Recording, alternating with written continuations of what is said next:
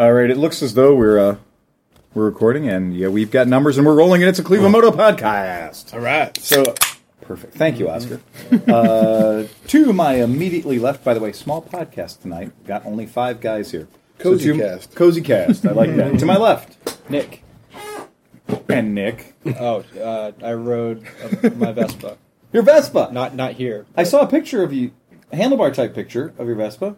Was that a Phil Waters captured in flight photograph? Well, as a stoplight. So okay. With toilet paper. With toilet paper at his feet. I ran to buy toilet paper. Yeah, you were perfect- using your Vespa as the utility vehicle that it's meant to be. Absolutely. Dragging home toilet paper. Yep. That's cool. And how many rolls can a Vespa carry? That time I carried 12, but it could have definitely done the 24. The 24, yeah. The 24 pack's safe on a Vespa. Yeah. You know, So do that. if you can squeeze your foot in there for the rear brake, kinda- just Yeah. Barely tweak it. Yep. Oscar, how you been doing? Doing great. A lot of CT tuning.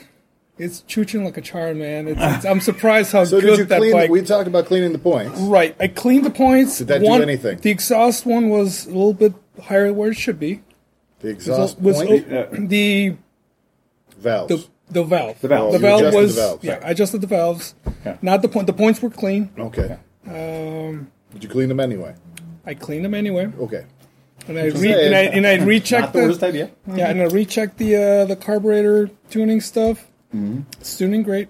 It helped a little bit on the low end. Your stumble has been taken care of? It's doing better. It's still there. It's still there. There's still a bit of a stumble. But it's so clean that it doesn't stall there anymore. Okay. If you just go You just for whack it, Yeah. yeah. And I can even start it without even pulling the choke. Oh, okay. It's just second kick, boom, sit down. Fires right up. Wonderful. Oh, that's It's pretty great. clean. And I already ordered the grommets for. Well, you know that bike was abused and neglected a lot by the previous owner. Previous owner was so a bit of an ass. You're really just catching up on. Yeah. The day after I bought it, I started commuting on it back and forth to the shop from my house. It was only 8 miles or 9 miles, Lake Road. But what I learned was that if you just pin the throttle, and if you just leave the throttle wide open, it will go 49, which is exactly the speed I want to go down Lake Road. Yep. And I made the Lake Road run, the Kessel run, every day at 49 miles per hour. But then it also became my winter bike. So because Yeah. the knobbies that are on Knobbies, it, yeah. and because there was a giant stainless steel box on the back that was good for nothing other than it was huge.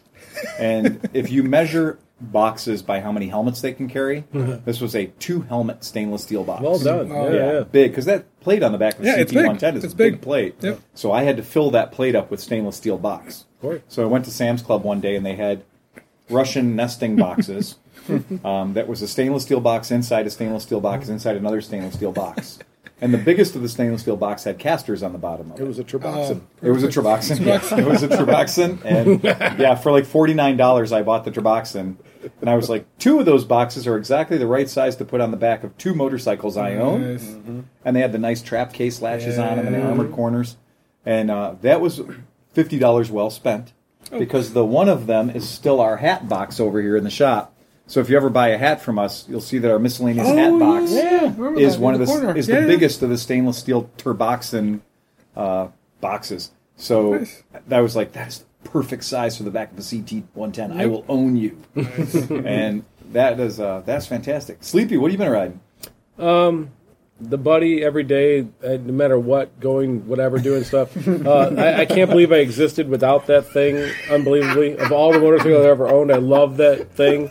And it's one of the few things that I don't want to do anything to. Right, I just want it to exist and live and just do its thing. Yeah. Super T quite a bit. But I did have a life-changing moment on Tuesday. This is in 47 years on this planet. As much as I've hated them and just disgust and despise them and stuff, I rode a Harley Davidson on Tuesday. Mm-hmm. So this guy came up after work, and I had ridden to work on Tuesday, and he was eyeballing the Super T, and we got talking, and he's one of those guys, after about 5 minutes of talking to me, he was a solid dude. He was like, he's been riding, he's a guy, you'd be like, all right, you can ride my bike, whatever. He didn't have his head up his ass. No. Right. He did have his dad-approved, hair. Right, But, exactly. but besides that, everything else was pretty straight. The Harley helmet. Yeah, Harley helmet, no gloves. He did have boots. I give him that. He had boots and jeans on. Which Most of the Harley guys do the waist down pretty good. yeah, the rest is up for But the negotiation. rest you're is, right. yeah. But he had a 1200 something Sportster, whatever. Yeah, I don't know. it would be a It was Sportster. a Harley-ish looking thing. It said Harley on at least 4 places. Yeah, at least 4 places. I had 2 skulls on it. I was into it. It's I was 2 like, all right. skulls. So You're like, I can handle that much but prison. you know what? I give the dude credit. He had pipes that weren't obnoxious. They were like okay, right? Right. So we got to talking and stuff, and he's like, "Oh, that's a twin." I'm like, "Yeah." He's like, "Oh, that's interesting." So I guess Harley guys can take a twin, like as long as it's a twin. There are steps. Yeah, Right. so he's feeling it out. He's like bi-curious at this Right. point. He's That's like, exactly okay, what it is. you got a twin. Yep. It sounds kind of potato-ish in Yeah. some ways, whatever. So we start talking. If you would have said it was a triple or a 4-cylinder, you He'd never have would been have out. gotten He'd here. have been out. Yeah. So we talked for a while, and he sees me loading all my work shit into the bags and stuff, and he's like, wow, that's going to hold quite a bit of shit. I'm like, I don't even have the big box. I only use the top box when I need it, so I only have the 2 panniers on the side. And he's like, oh, let me sit on it. So we started with sitting on it. So I sat on his. first step. It was fairly comfortable, Rubbed your nuts on it a little Yeah, a bit. little bit of rubbing, and I had my feet out front, and then the pegs were out there and stuff. And I have to admit, it was comfortable. Yeah. He didn't have stupid hangers. It was a pretty stock looking.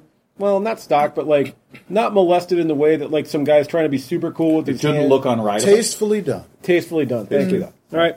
So he sits on mine. And he's like, "Oh, it's got some weight to it." I'm like, "Yeah." And his bike is like substantially smaller than my Super Tenere. well, yeah. But it weighed like 75 times more than my Super Tenere. Like when I pulled it off the stand, I was like, "Oh my god, this is a heavy fucking bike." It's Like, called the Sportster Iron because it is made of iron. yeah, it like literally had like this really crazy feeling. So we talk for a few more minutes. We jump off the bikes. We talk. I'm like, "Well, listen." I'm like, "You want to try it?" He's like, "Well, do you mind?" I'm like, "No." I'm like, it's. I'm like, He's like, "Well, let's just follow each other. We'll go down." He's like, all right, cool. So he took off, and I rode his bike, and I didn't hate it. I didn't Right. hate it as much as I thought I was going to hate it. And actually, I compared back in the day, way back in the day, I used to have Porsches.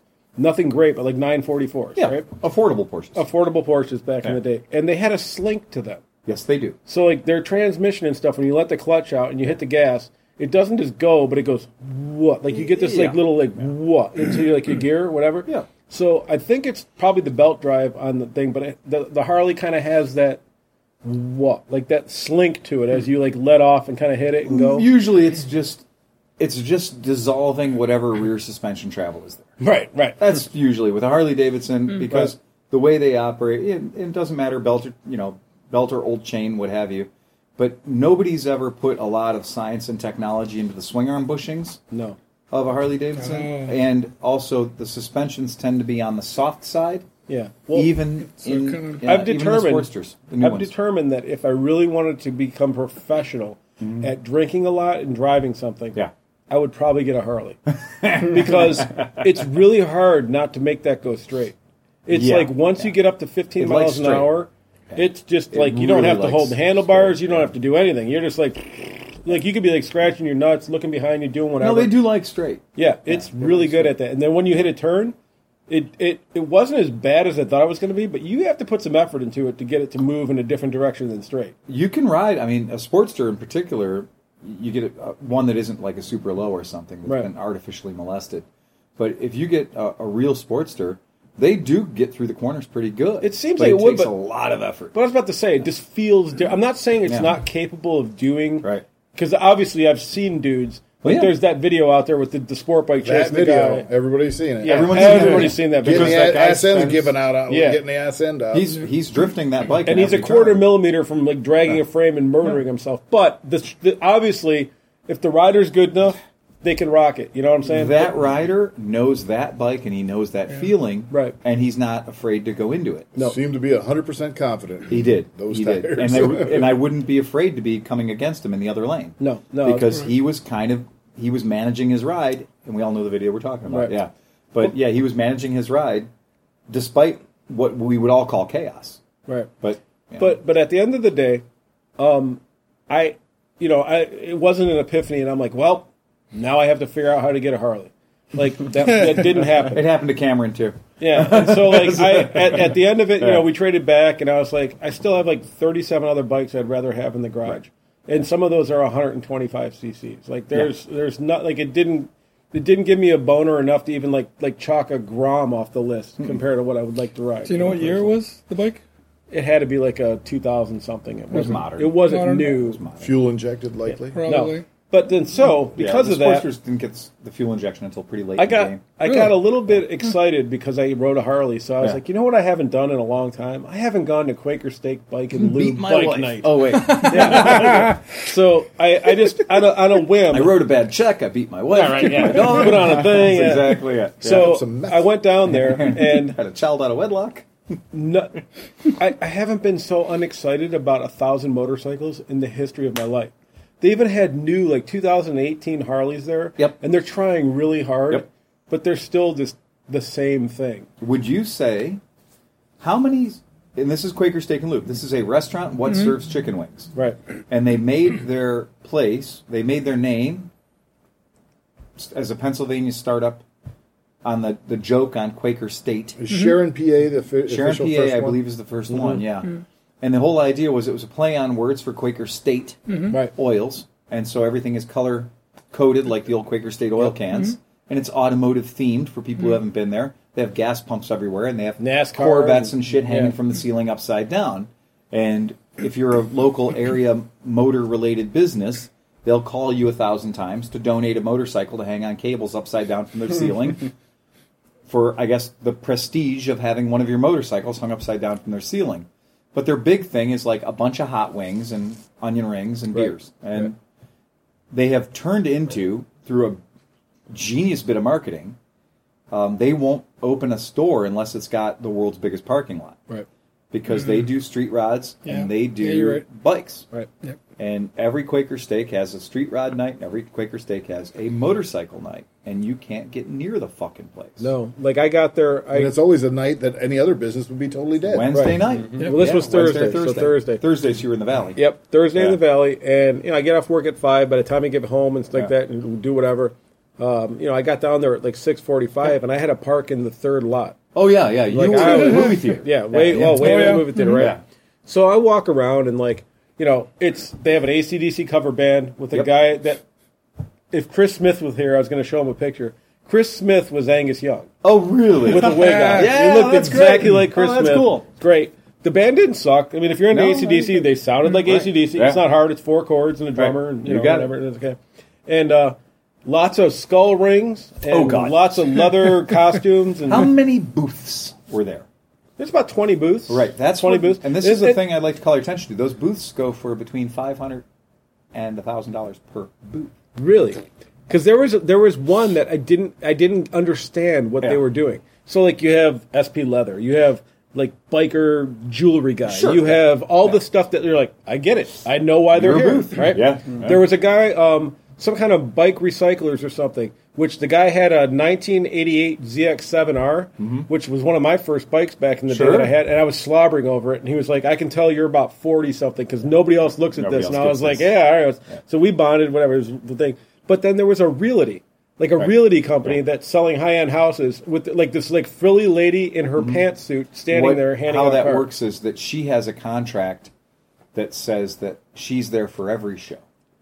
So just like it when you go to the big ass motorcycle shows, the IX Center, the International The gutter Motorcycle people Show, are stuff there like or that. The something? gutter people are there, Yeah, right. because they get a contract that says they're at every show. Okay. So they're gonna have somebody in that space, regardless of who else is in that space. There's a big spender in every crowd, you know. Yeah. I mean, Right, I'm right. sure Never one of knows. those guys has enough money to buy one of And the houses believe to me, sell. in that crowd, there's plenty of Right. big spenders. So I'm down there and I'm walking around and like I expected to spend 30 minutes there or something. Yeah, just a quick cruise through. Yeah. I'm just seeing like what's going on. Like I always want to be abreast of what's going on in whatever scene. breast. Thing. Yeah, I said that. So I want to be it's abreast too. all the same stuff. You had wanna the be new two-breast. crew of guys with 36-inch front wheels Oh, on yeah. their baggers and stuff, and they were all jocking each other, whatever. That's cool. Makes them happy. I like Fine. that they do find their like seeks like. Yeah, yeah. And so they self-segregate. So you see all the donks in a row. Yeah. And like, so if somebody is in a donk from like Columbus Yeah. and comes up, there's no question to where he's going to park. No, he's got to In find fact, if he parks away from the other donks, somebody will say, "Sir, the donks are over there." Yeah, right. You have to bring him up.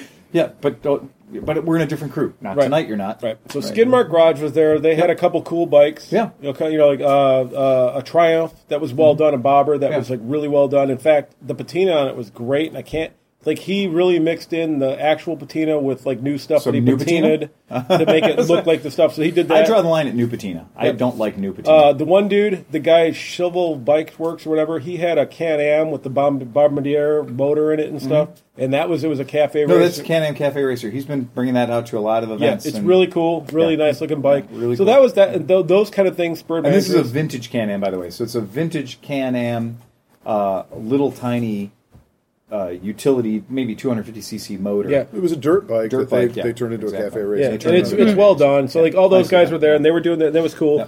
And then nothing. Harley. Couple Hondas, Harley, whatever. And then off in the corner, in the middle of this thing, which nobody even looked at, like I kind of walked by it, and all of a sudden, like your spidey senses go, Yep. whoa! And I looked back, and I was like, pipes, looks interesting. Okay, walk over, and it's a Kawasaki 900. Probably 78, 77, maybe 76 around there, and it has a turbo on it. This is the one you sent us pictures Yeah, I of? sent you guys pictures It's of. a sweet bike. Now, here's my question, because I'm a little naive on this aspect. So I know that the 1000 came as a stock turbo in about A TC. TC, right? Yeah. So did this guy add the TC turbo to the 900? Well, I can answer your question. Okay. I know the owner. Okay. I know the bike. Oh, okay. So the bike is a 1973, and it is a Z1. It is a Z900. Right. It is the first. So the bike itself, the chassis, the frame, if you look at the fork legs of this particular Kawasaki, there are no reflectors or fitments for reflectors. It is a single disc, a disc only on the left-hand side. It is a true 1973 Z900. In fact, on the side panels, you're going to notice it didn't say KZ900. No. It just said 900. 900, Yep. 900. And And then it said something underneath on a little It's silver just bar. a dual overhead cam. Yeah, Yeah, it's yeah, right, that's right. it, yeah. So the overhead cam. But now here's the trick part. The motor is not. So the motor is from a much, much, much later motorcycle. Oh, okay. 77 or 78. 76 was the year for the actual TC, and I think they ran up until 1980. I'm not well versed on. When I was Kawasaki trying to figure out what fucking bike that was, I was doing, and I think you're right. I think they went up to like 79 and 80. Yeah, and I think that might be a Garrett's turbo unit on there. It's not the original Kawasaki. The original Kawasaki turbo unit, and this is completely nerd shit. Nobody should listen to this. The wastegate device on the original Kawasaki was a square, a rectangular sort of monolith that hung off underneath it. And then the Gates style one on the other side. Yeah, if you look at the side, it's going to say like karate slice or karate. Yeah. On the side. That's a real Karate Glide? Karate, yeah. And that's Glide, yeah. and I'd sure look that up. I couldn't figure out what the Karate Glide thing was all about. But on the other side, you'll see that the wastegate on is very much a traditional round automotive style wastegate that's on for the turbo, and that's a later system. So that's a Real quick question. Yeah. Who is 781-7131? Chris Smith's trying to do a call in. Okay, that's... Yeah, we have Chris Smith calling in live from Punxsutawney, where he's doing a bit of a rescue mission. He's been sent out by the National Guard and the French Foreign Legion together to save a badger, what has found itself trapped in the hole formerly occupied by one Punxsutawney Phil. Is he okay? So, is the badger okay? What's the situation like on the ground there, Chris? Yeah, you know, the badger's been skinned and the badger's on the grill. Whoa. So, Chris Yeah, Smith, what are you up to tonight, sir? We got him filleted. It should be another 45 minutes. But what part do you guys want? Well, yeah, exactly. I particularly You want like. the I'm a leg thigh you want man. Do you want the sphincter? What do you guys No, I want badger loin. I want nothing but badger loin. Only the tenderest badger for me. I have a question for Chris. Chris, Yeah. why didn't you tell us that you played in an AC/DC cover band? Because you were at Quaker Steak and Lube as Angus Young with a wig on, and it was very apparent that it was you. So I'm just letting you know that we know that it's you now. Yeah, and I did a good friggin' job, so shut the hell up. Yes, you did. So, Chris, where are you tonight? I'm babysitting my cousin's 4-month-old baby. Oh, 4 months old. Wow. Yeah. Wow. Yeah. So it's going to be quite a while till that thing ends up on the grill. Who in their right Yeah, mind would leave you in charge with a 4-month-old? Baby, right. They must have been desperate, Chris. Clearly not a vegetarian. The Well, the good news is I learned how to turn on the dryer, so the kid's taking a ride in the dryer right yeah. So make sure you're here for make sure you're here for next week's podcast, because one of the subjects of tonight's podcast was Chris Smith's CB450 Honda and what we had to do to make it run right, and why you'll be selling it soon. Dun, dun, dun. Don't tell me that. I just want to hear about the Christmas hate mail. I know. There's no Chris Smith hate mail, but no, sir.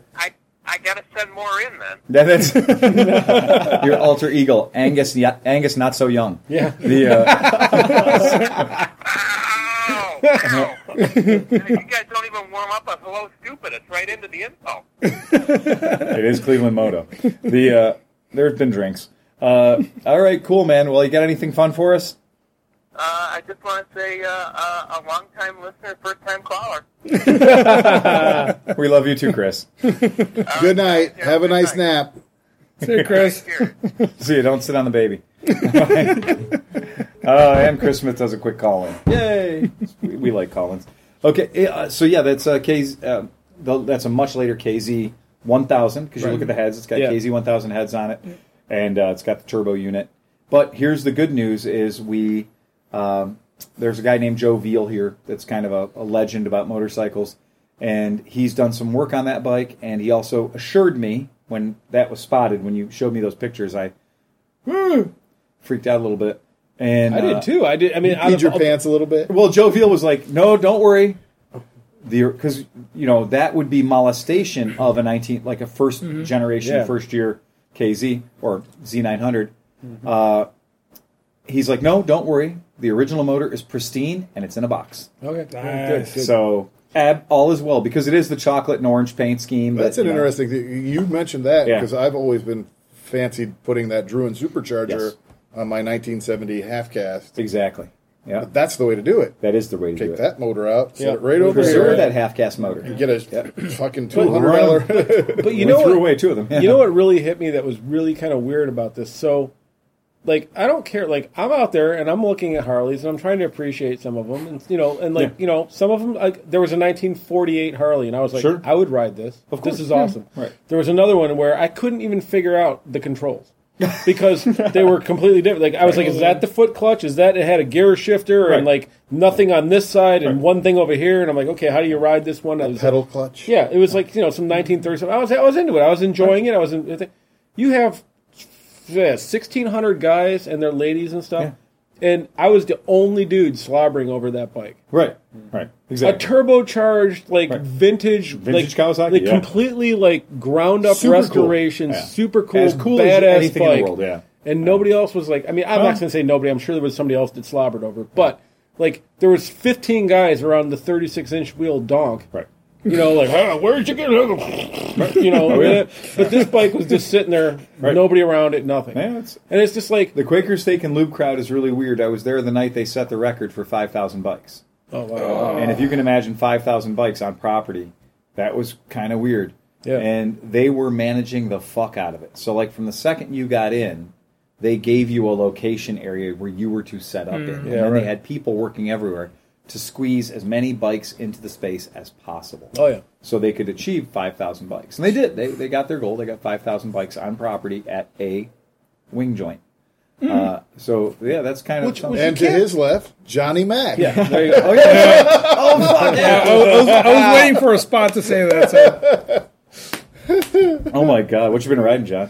Just the KLR. I took Piper for a ride. Oh, yeah. We went down to the playground, this, that, and the other thing. I took a first spin here. Did you listen to the Misfits podcast? I've listened here and there. Liza but just not- got herself a KLR. Good for you. Slow clap.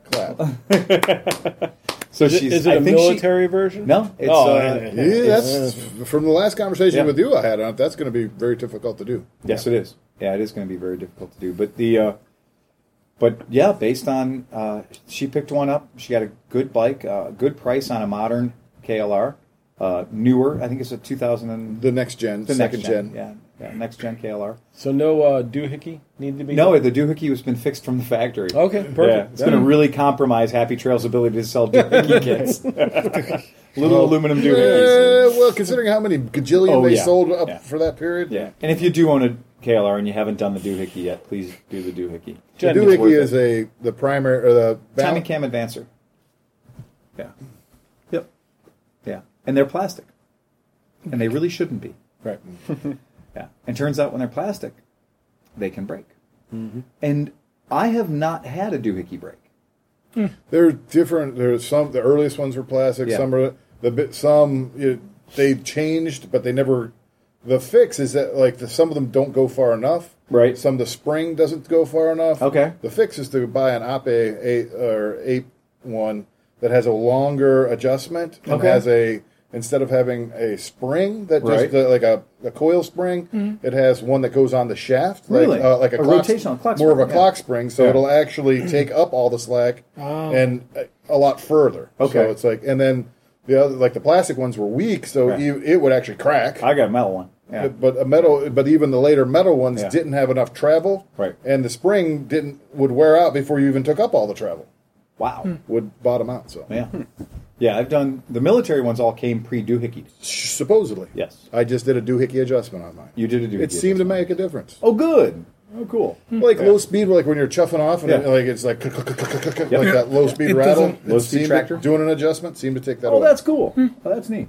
So I think it's still adjusting and locking down like it's supposed to. Yeah. I did a doohickey adjustment at work, and HR was a little upset. Are you with me. talking about that whole thing where you saw the vagina and the thing of peanut butter? Peanut butter. I'm just saying, HR doesn't like doohickey. They don't like Peanut butter Yeah. doohickey. doohickey at work. The, Please don't That tell was me there was a Chrome's dog fault. Chrome involved. posted that. Chrome posted the peanut butter vagina. dude, Chrome posts a lot of stuff. he does. Yeah, he does. Yeah, he does. So Liza gave her a review about her new KLR. So she's got a KLR. I would like to listen. I would like to listen to Liza's review. Me of too, that. because for a long time there was a lot of don't buy a KLR happening at that podcast and that group. Oh, those guys were beating up on KLRs. They were kind of beating up on KLRs. because we talk them up too much. They're kind of I think it might have been. I mean, I don't blame you. I would do the same thing. right? Yeah, that's exactly it. Yeah. There's too many people that have just refined that, but that's a really interesting motorcycle. It's one of these ones that No, it's not.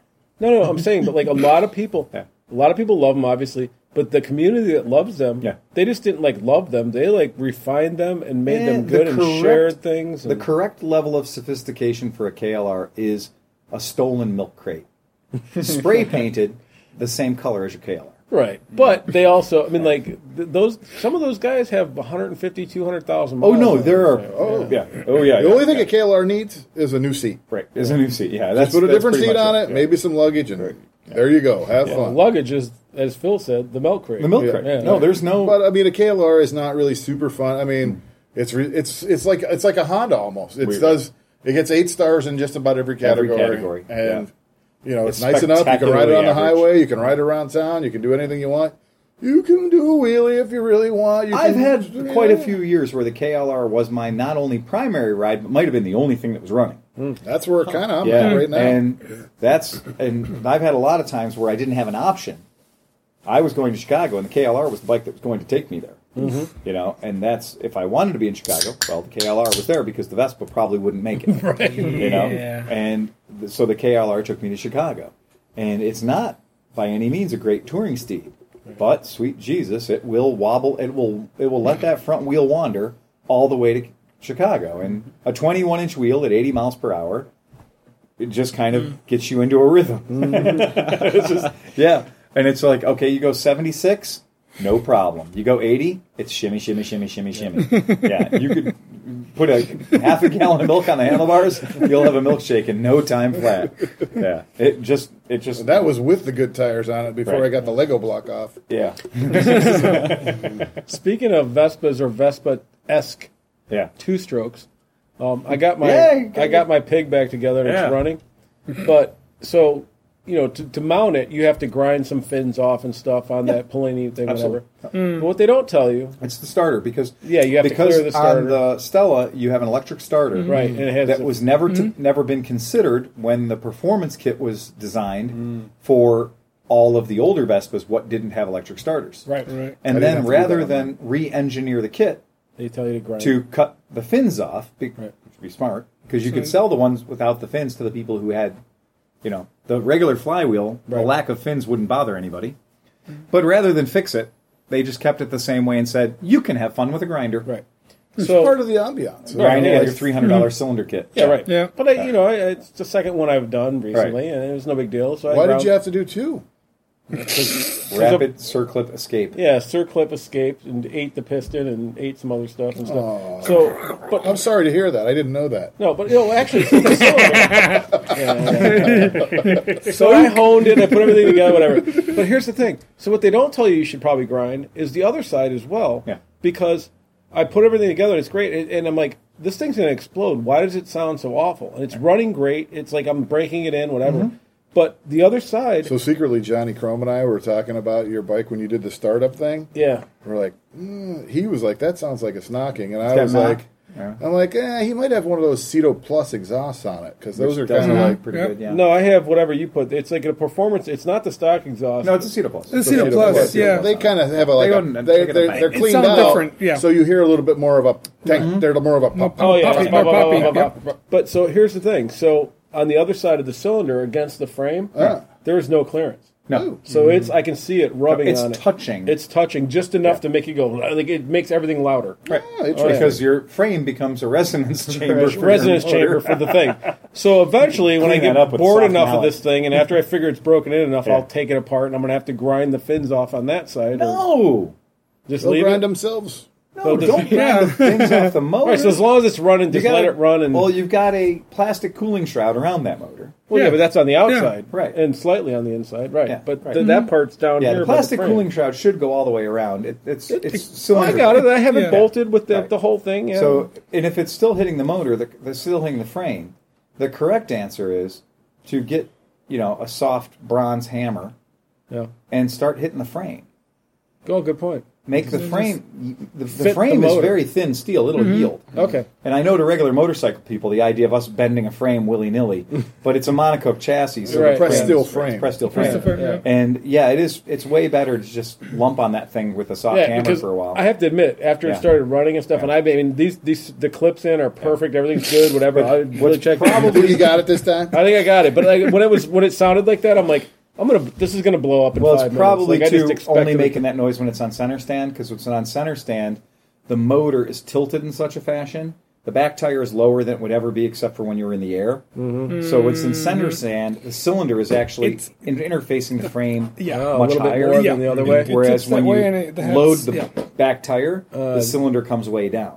I mean, yeah, it doesn't sound as bad. When I you guess. sit on the bike, it will sound differently. Yeah. Yeah. Well, I mean, let me put it this way: I put about 50 or so miles on it. I don't Yeah. have a speedometer, so I'm You only have guessing 500 miles left. There's Yeah. only one way to find out. Well, that's what I'm saying. So it, You're only it 500 miles of hasn't, it hasn't braking left. stalled and it hasn't blown up. So I'm Just like, I keep feel your- like I'm doing okay with just it keep right I now. mean, it's not Take it uncommon easy, for them yeah. to sound a little bit knocky too. Mine sounds not, but mine was a blown up top end that I cobbled together and sanded with 400. Frankenstein. It was a scrap one, and I was like, fuck Yeah, it. that's it. That's the thing with the old two-strokes is you can get away with murder. But what was yours? They're not good till you've blown them up 4 times. After the 4th time, then you get enough clearance that they won't blow up again. And that's with certain kits. So, like the DR kit and the DR kits and Polini cast iron kits were that way. That you'd have to heat seas them a few times. I hate to say it, but when you're into a Nikastil line kit, a Melosi kit, or a Penasco kit, or something that's Nikastil, now that's not the case.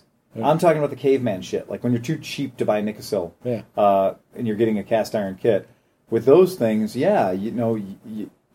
would kind of, you'd go out and run them, and you'd get enthusiasm would get away with you, and you'd realize you hadn't broken the damn thing in yet enough, and you'd be like, "Look at them ripping!" And you're like, and once again, boom! That sudden sound that makes you go. But you know what's crazy? The best a scooter will ever run is the 3 minutes before it seizes. We always said, Oh, it's so good. if right you're before. any motorcycle you're ever riding better than it's ever ridden before, shut it the fuck off. At 1,999 degrees. Yes, exactly. I didn't know that the Bellinis were known to Yeah, the Polini kits. There used to be a trick that we would do where we would buy a third oversize piston and put it in a fourth oversized barrel because that's how bad they were. So, it count, yeah. So they were So who cares if you got a little piston knock? they were so toit. I mean, they were toit. And the Polini kits were notorious with the 200s especially. It was just we had to realize that nobody was willing to put that kind of time into break-in. So I probably did myself a pretty good favor honing the shit out of that thing. Yeah, it does to get the scratch out because I put a good hone on that thing. No, I mean, it doesn't. Which kit do you have? The Pellini 170, The 177. 177 177 Pellini kit. Yeah, the Pellini kits are very good on the bottom end. They're very good. Their porting is really good for a bottom end motor. The Penascos are just a touring motor. You're not going to see a lot more top end out of them at all. The Melosis are kind of frantic. They're a little bit Jack Russell. The Melosis love to rev, and they do have a very good Nicosil. How many miles are on your bike? Before this thing or now? In its history. In its history? Yeah. About 3,500. Okay. Yeah. Which is, Yeah. stock Stella bearing, or stock Stella crank bearing failure range. I wasn't going to say it. No, but you guys replaced it. No, we put an Italian crank in. Yeah, because that's I That's brought a Mazzucchelli. That's Maz in it. Yeah. So here's the story. I don't know if you guys knew this or not. The reason I ended up with this is my wife works with a woman that bought the Stella. Oh. And she's not necessarily the greatest rider, per se. No. And she rode it, whatever, and beat it up and did whatever. And sometimes the bike was even upright. Yeah. It definitely crashed a few times. Yeah. And so my wife comes home one day and she goes, my boss is selling a scooter. Would you want it? I'm like, well, how much? And it was a pretty good price. Because that's the other thing that John and I were secretly texting about. Was like, well, those aren't known for their bottom end. Yeah, right. So anyway, so I bought the thing, sight unseen, for like a ridiculously low price. Yeah. And she's like, all right, you can pick it up. No. And so I'm riding it home, and this thing's dying all the way home. And I'm like, this sucks. And so I brought it to Phil, and Phil's like, yeah. His flywheel was orbiting. Yeah, it was. He had an orbital flywheel. So, that was not good. No. Yeah. So it has a new crank and new bearings, and also the Kickstarter is removed because that can't be used because it's bent beyond all realm of. Looks like a banana. Yeah, it's broken then banana. you're well on your way. Yeah. You either want a Yeah. stock Vespa crank All right. or a Mazzucchelli. Maz crank is for us. We just think that the Maz cranks and the stock Vespa It's worth cranks every are penny of Worth it. every penny if you're going to do that kind of thing, and that's a big.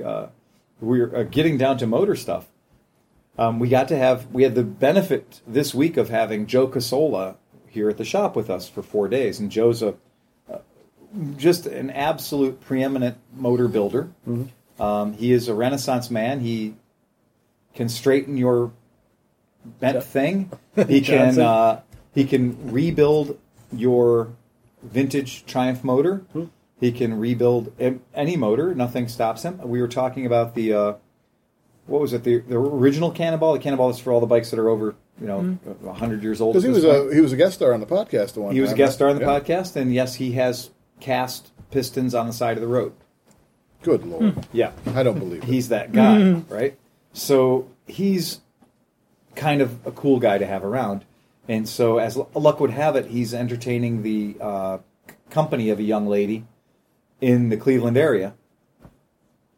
So when she's at work, he's got nothing better to do than to come and fix bikes. Fantastic. Yeah. So Joe's been working at the shop for the past few days. Cool. And having Joe around is always great because the text message starts with, whatever bike you have at your shop that you can't stand working on and has jammed you up and you hate, I will work on that bike. Yeah. I will work on that bike. That's Great way. That's a great icebreaker. Yeah, it is. So he's putting back together again a 1968 Moto Guzzi V7 that we had. And we were replacing the cylinders for the customer because the insides of the cylinders were letting go and they were flaking off and looking really bad inside. So we had to replace the barrels. And so we ordered him up some fresh barrels. And Joe, through being Joe, decided to take the items that were deemed by the customer to be fine and completely usable. I just want the new cylinders. You don't get to make that decision. Exactly. And this is what I want to talk about in our podcast. This is the tech portion of our podcast. And I learned something from Joe, and that is that anytime a bike comes in, 1983 Suzuki GS, or any of these bikes that we see way too many of, that are coming and darkening our door because every other shop in Cleveland has told them to fuck off, and here we are. So he's got a great policy down there in Tennessee, and that is, the hell with talking about a carburetor cleaning, the hell about talking about anything. The first thing we're going to do is we're going to charge you $100 for, or he charged $80 for a compression check and leak down check. What a fucking great idea. Because we don't currently do that. And by God, we should. Because as luck would have it, while working on a Honda CB450 in the back of our shop, he discovered that the right cylinder had about 60 PSI.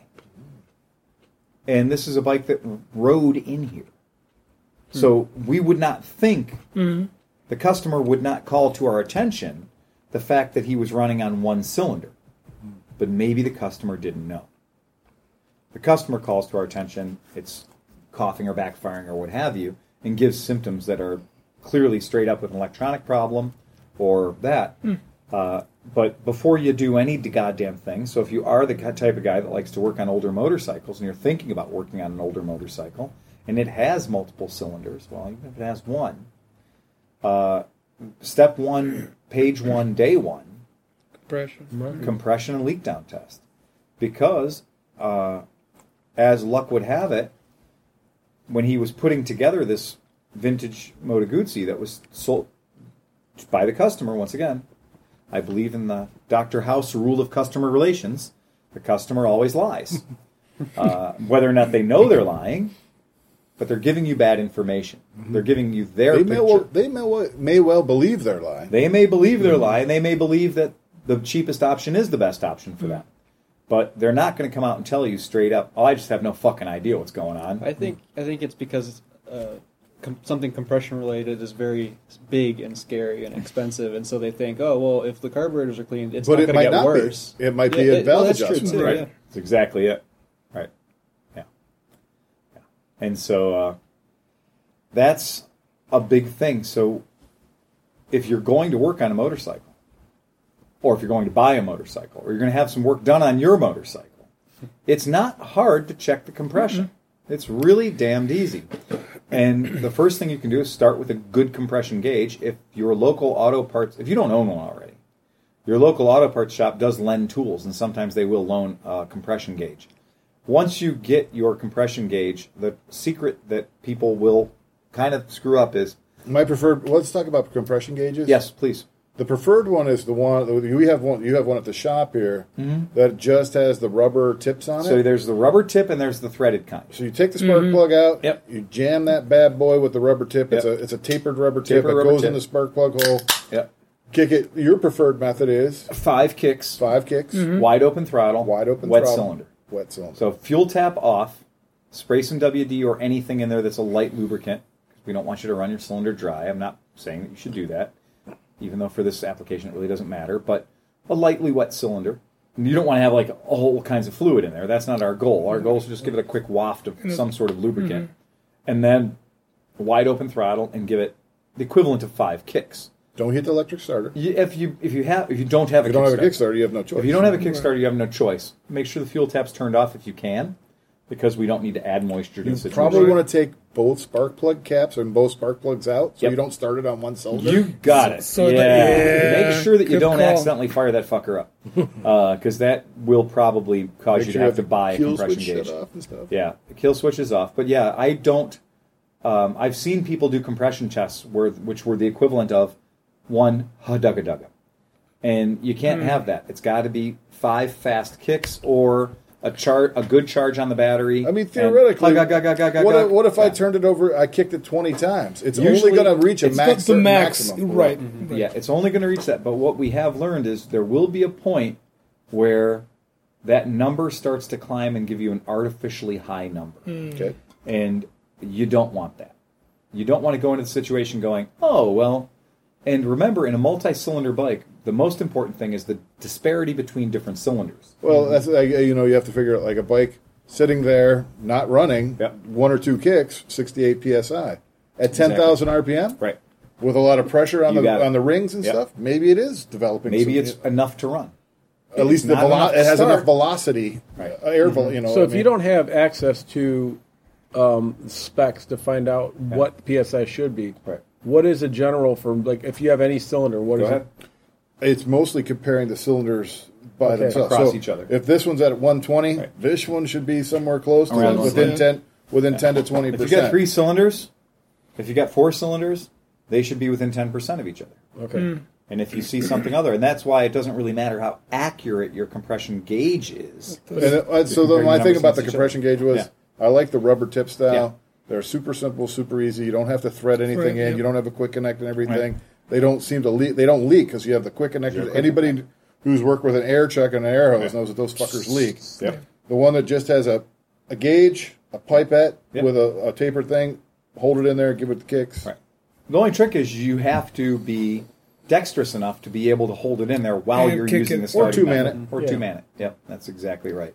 What So- if it's a single cylinder though, and there's nothing to compare it again? What You're, would not, be a you're good only going to go range? by the book then. Spec. Oh, yeah. okay. The Well, spec. You're going to go by Now the you're book. But what gonna about have to this? What if like so if you have But like almost any motor's going to give you 100 pounds. Yeah, Right, if that's you're that's what I was anything getting under at. I was 100, looking for a mean because like I wouldn't. If you have less than 100 pounds, you're in bad shape. No, if it's That's what I was 99 or 95, no, but if you get a 3-cylinder and you shove it in and all 3 of them are 61, 62, and You have a 65. problem. you, sir, You have a problem. Right. Okay. You have a Yeah, problem. yeah. Yeah, you have a problem, and they should be, and you will see numbers that vary wildly, and that's why you don't panic because we have seen gauges that I have handled gauges that will run 20 or 30 out and just be wrong, just wrongity wrong. Right. But we can use them to compare cylinders against cylinders. If you're doing the test on a single cylinder bike, then obviously consult your owner's manual. But a good rule of thumb for 4 strokes is you should be up in the neighborhood of 150 to 160 pounds per. And then if you're in a 2-stroke motor, lower compression motors, small 125s and stuff like that, you can see numbers as low as 120 or 130, 110. Widely held that small 125cc 2-strokes probably shouldn't ever be under 90 or 100. You will find that if you kick a bike 500 times and that fucker won't start, and it's a dirt bike, and you go up and check the compression on it, and it's 85 pounds, that now you know what's going on. That is your problem. And that compression check, and then leak down check is a little bit different. So the leak down check, and it's different between a 4-stroke and a 2-stroke. Absolutely. Leak down check with a 2-stroke is actually truly is a leak down check, because what we're doing is we're inserting a given volume of oil into the cylinder, and we're measuring it, and we're literally measuring it over time to see how much oil leaks down and how long it takes to leak down past the rings, between the rings and the cylinder. Well, you can do also too like an air leak down check, Yep. where you take the exhaust off, take the carburetor off. You actually put bungs. You seal up the motor. intake Yep. and the exhaust, and then you put like 5 psi. Yep. Yeah. You don't want to put a lot because you don't want to blow your seals out. And then you're actually testing the top end and the bottom end. Right. See if your crank seals are bad or anything like that. Old Haynes At that manuals are point, great why don't you? 'cause they actually It's a tell you- 2-stroke. yeah. At that point, take the top end off, and you've already got the carb up. You're You've there. already got the Yeah, it's exhaust almost off. done, You're already yeah. there. Yeah. You know, pull the covers off and put new seals in. A handy dandy thing for leak down test too. One of the ghetto dynamic ways of doing it was always just to take an old spark plug and destroy an old spark plug. Separate the internal part of the spark plug from the ceramic and the external, and just run an airline into it. Okay, and then when you're running an airline into it, as your motor is closed and you have closed your exhaust valves, and you have air passing into it, if you put your ear to your tailpipe and you hear air coming by, well, I guess we know that our exhaust valves aren't seating in that cylinder. If Aren't you going to get a little bit past the ring gap? very tiny amount, but it shouldn't be getting past the valve. Right. Right. The valve, any 4-stroke motor, when the valve is closed, it should be closed enough If it's that you going past can't- the ring gap, it's going into the Exactly. bottom end, into the crankcase. You're not hearing it, but at the You won't tailpipe, hear you it will in the hear it. exhaust. You won't hear it in Yep. the carburetor. Exactly. And the other thing is to put your ear to the carburetor or the airbox. And on any motorcycle, even the Paramount to all, the inline 4-cylinder Honda, there's a plastic airbox that has an air intake at the top. And it is real simple to take your magic spark plug that you've now made that has the little air line clamped onto it and is running very low PSI, put that in the hole, and now crank the motor over to where your number 2 or number 3, whichever cylinder you're using, is on the point where it should be on compression stroke. Compression stroke, both valves should be closed. So in compression stroke, both valves will be quiet. Right. And when you have both valves quiet, that's when you can listen at the air box. You should not hear any air moving. And you should listen at the tailpipe. You should not hear air moving. If you're hearing air moving, that is the down and dirty ghetto way to find out that you have a leaky valve. Or a valve that's not closing all the way. Right, yeah. Bent valve, what have you. And that is the home gamer's way to do a leak down test. We're not checking at this point anything passing the rings of the piston. We're just checking at this point leakages when the situation is that the doors should be closed. Right. And you can detect a lot of problems and save yourself a lot of diagnostic. Because how many times have you been in a situation where you rebuilt a rack of carbs? Bike was running like poo. You pulled off a rack of carbs. You rebuilt a rack of carbs. You put a rack of carbs on. Bike's still running like poo. Right? If you do the air pressure in the cylinders, my brother was breaking loose a CB450. Yeah. So it was seized. So they put a bunch of penetrating oil on the thing. They did the spark plug thing. You put the spark plug in there, put the air check air on pressure it. against that. This time, we're going to put it up to 100 PSI. 120 PSI. Exactly. Well, we left it in gear. So shit! So when it broke loose, Oh, the back it turned into an air compressor. Yeah. It started taking off. Because that was an air compressor. At that point, you had a 2-cylinder air compressor being run backwards. Oh, wow, that's super cool. And that we've seen people do that. Rebuild a rack of carbs how many times to realize your problem wasn't the rack of carbs. You got a dead number 3 cylinder. Your number 3 cylinder is not running right. Or it's, But with two strokes, it's also the bottom end, too. Yes, it is. You know what I mean? Like, oh, yeah, you've got a seal on the bottom end of a 2-stroke that basically your piston is becoming a sealing surface or a gasket surface, I guess, for lack of a better term, that has to take your primary compression and keep it away from what will eventually be your secondary. everybody compression. says there's no valves in a 2-stroke. Oh, yeah, there are. There is. It's Yeah. called the piston. It's the piston itself. Piston Extra valve. ports. I mean, there's... Yeah, piston-ported motors, that it is not uncommon at all to find that you're leaking, and there are tests that that you can run. If you've got a crankcase, if your 2-stroke motor happens to have a gearbox, and you find gasoline where there should be gearbox oil. My favorite one is is taking the flywheel up and turning it over, and then holding a lighter there. Yeah, that's always the a flywheel. Usually, a flywheel side seal on a 2-stroke motor is instantly evident because You think the you're bike, just going to see the flame get blown out or sucked out, but every once in a while you get a fireball. you get a jet ball, a jet flame, and that's usually if you have a 2-stroke vehicle that requires. If you require more and more choke fireball. to run your bike, Yeah. guess what? Your air-fuel mixture is changing, Right. and you're chasing it. So if you ever require more choke than you normally do to keep that motor running, it won't idle unless you've got the choke in a bit. You're missing a seal. Your seals are leaking. You're getting air into that motor from a place it shouldn't be, and then you're either enriching it out or choking it out. It's just two sides of the same coin. But that leak down test, that will really give you a good idea. I like to joke that the compression test is a very instant, easy to determine, will this fucker fire? So what is our poor customer now with 68 PSI on his right-hand cylinder? Well, as luck would have it, he had a stuck valve. Okay. As luck would have it, he had a stuck valve. Unfortunately, when the valve was unstuck, it was determined that in order to time the thing, in order to make the valves right, we were at full on at the end of the valve travel. And that meant his cam was no longer as big as it should be. Delobed. Delobed. So he's experiencing Lopped. cam delobification. His lobe was locked. His lobe had been lopped off, which usually in the case of these older overheating. motorcycles means that it wasn't getting adequate oil pressure to the top end due to the smaller passageways and the lack of oil pressure due to the pumping systems that were on motorcycles back then in particular. They didn't have a surplus of oil going to the top The end. 450 motor, it's a great motor and Oh, yeah. everything. Yeah. Not my favorite. Well, yeah. I encountered a lot of things, and I don't know whether it's just because. And most of the things that I encountered were ham-knuckled attempts by people working on them or whatever, or you pull out the valve adjuster and the rocker fell off, and then they put it back, in again, or somebody dicked around and got the valve timing. But they had all kinds of just problems like that. Yeah. Not necessarily because of the engineering, but just because of what they were.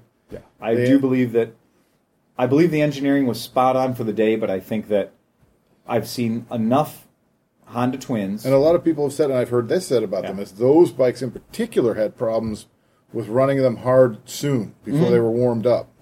Yeah, don't especially the early '60s ones, you know, like the Bombers and stuff. Like you run them hard right off the tick. They didn't get enough oil into the top end if you took off and jumped right on the highway. Yep, and it is a thing too about the lubrication system on those, the pumping system, the fuel filtration system on those, the slinger-based technology, everything that they were using back then as a method of separating. Those are centrifugal too, right? Centrifugal, yeah, exactly. They're a centrifugal oil pump with a centrifugal oil maintenance system, like it's cleaning system. Calling it a filter would be a misnomer. No, it's not a filter. It is not a filter. It's what happens. But it's supposed to recycle your oil. Like if you take real oil and recycle it, they put it in a centrifuge and they spin it, and they get all the particulates out of it.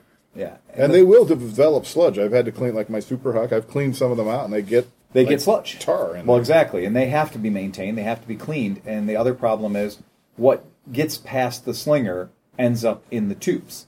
And the tubes, the feed tubes that go to the top end of the motor, aren't big enough. They aren't big enough. They don't carry enough oil to begin with. You're talking, Oscar, like, you know, that bigger than that pilot jet, but like a main jet is the oil jet size. Like some and this is a problem. Especially modern bikes, they actually have an oil jet in them. And we're guilty in this, in this podcast, we're guilty of being a group that doesn't really find a lot of love for the Honda CB500T. And if you get aside from the we're trying too hard looks of the bike, and you go to just, historically speaking, there have been a lot of top-end failures and a lot of cam failures on that particular motor. And that's because they increased the CCs, they increased the displacement of the motor without increasing the oil supply. Just a big bore kit on it. And it's basically a big bore kit. And so the problem was I don't think that motor could ever provide enough oil to the top end to satisfy the needs of the top end, and that's why they had the failure rate they did. And which is a shame because you can buy like 200% oil pumps and stuff. Yes, you know can. What I mean, you could buy. Well, as a result of people reacting, they just could have re-geared the oil pump and make it pump more. They reacted to the problem and they created a solution, just like we were talking about with the Doohickey with the Kawasaki's. There's a solution that exists and it's not expensive. The problem is nobody has done it. People haven't applied it. But was that available back in the day? No, and that's kind of the thing, right? I mean, they've been abused reactionary. before, right? Well, I don't know that you can actually buy an overpressured pump for that particular motor. But somebody had to race it. Somebody had to. Well, no, they raced it, and there are overpressure pumps available for them, and there's also supplemental ways that you can drill. Yeah. So you can drill and plumb in external lines that go from the bottom end to the top end and give you supplemental oiling. If you look at any of the old 60s and 70s Honda motors, and we have a good example because my Honda CB400F over there has an aftermarket oil pressure gauge on it. And the aftermarket oil pressure gauge I simply installed by drilling into one of the blocking plates when the motor was made and manufactured, and they drilled the journals. And they have these castings there that are blocking plates, basically. And you can simply drill and thread into those with a standard MPT fitting. A lot of the Hondas, the right side cover that goes over, when you take that off, there's actually an oil circuit that goes through that. Yep. And you can block and, you can put an oil cooler. You can do, it's just, for whatever reason. No, it's right there. They run oil through that cover instead of running it around the case or something. Would be I think it would be too dangerous. Yeah. To run it on the exterior part of the case there, probably just from... You're better off if you smash the cover and destroy that oil circuit, you just put a new cover on. Right, put a new cover on, you're fine. And I put an oil pressure gauge on that CB400F because I want to make sure that when I'm running that motorcycle, I'm at 65 PSI. One of the genius things that I saw in a Honda motor was like the CB650s. Mm-hmm. They had, and it's a dual overhead cam motor, where the lobes of the cam they had little cups underneath. So there was like a little cup, and it's hard to picture it, but Oh, no. It's exactly what it is. There was a little cup so that it held oil for the cam. Like the way the casting was set. The way the casting was set, like it would after it. And it's again, I'd have to show you a picture. There was a real nice place for oil to hang around, right, and just lay in there. And the lobe would dip into it every time it's go around, and it was really clever. So even when you start on a cold start, there's still oil. It's got a little bit of oil sitting underneath. A little puddle of oil that it just has no choice but to be dragged through. Puddle Oil will be playing Saturday. They're a Midnight Oil Puddle of Mud tribute band. Right, exactly. Beds are turning. And that's that kind of deal where that compression check is vital, and it's that kind of an operation that's easy enough to do. I was joking today about one of our customers that just wanted to have a lot of tech advice from me. And a lot of tech advice from me. And I'm selling vintage bikes. And, I'm liquidating my collection, and we've got a lot of people calling about Super Hawks and Black Bombers and stuff. So it's a tough time to be me right now because I've just about had it. And I don't want another person that shouldn't own a Super Hawk to own a Super Hawk. I don't want another person who shouldn't own a Black Bomber to own a Black Bomber just because they look at it and they go, well, that's an affordable used motorcycle. Mm-hmm. And you shouldn't own one, And that's where we really get into a bit of an issue. We get into a bit of an issue with dealing with that. And the one guy was like, well, I said, you should probably look up, what you need, the information that you want. If you're going to own this bike, is something that you can find. Right. And there's a guy who's just the absolute end all and be all, and his name is Manuel, and his name is Manuel Haynes, and you should check him out.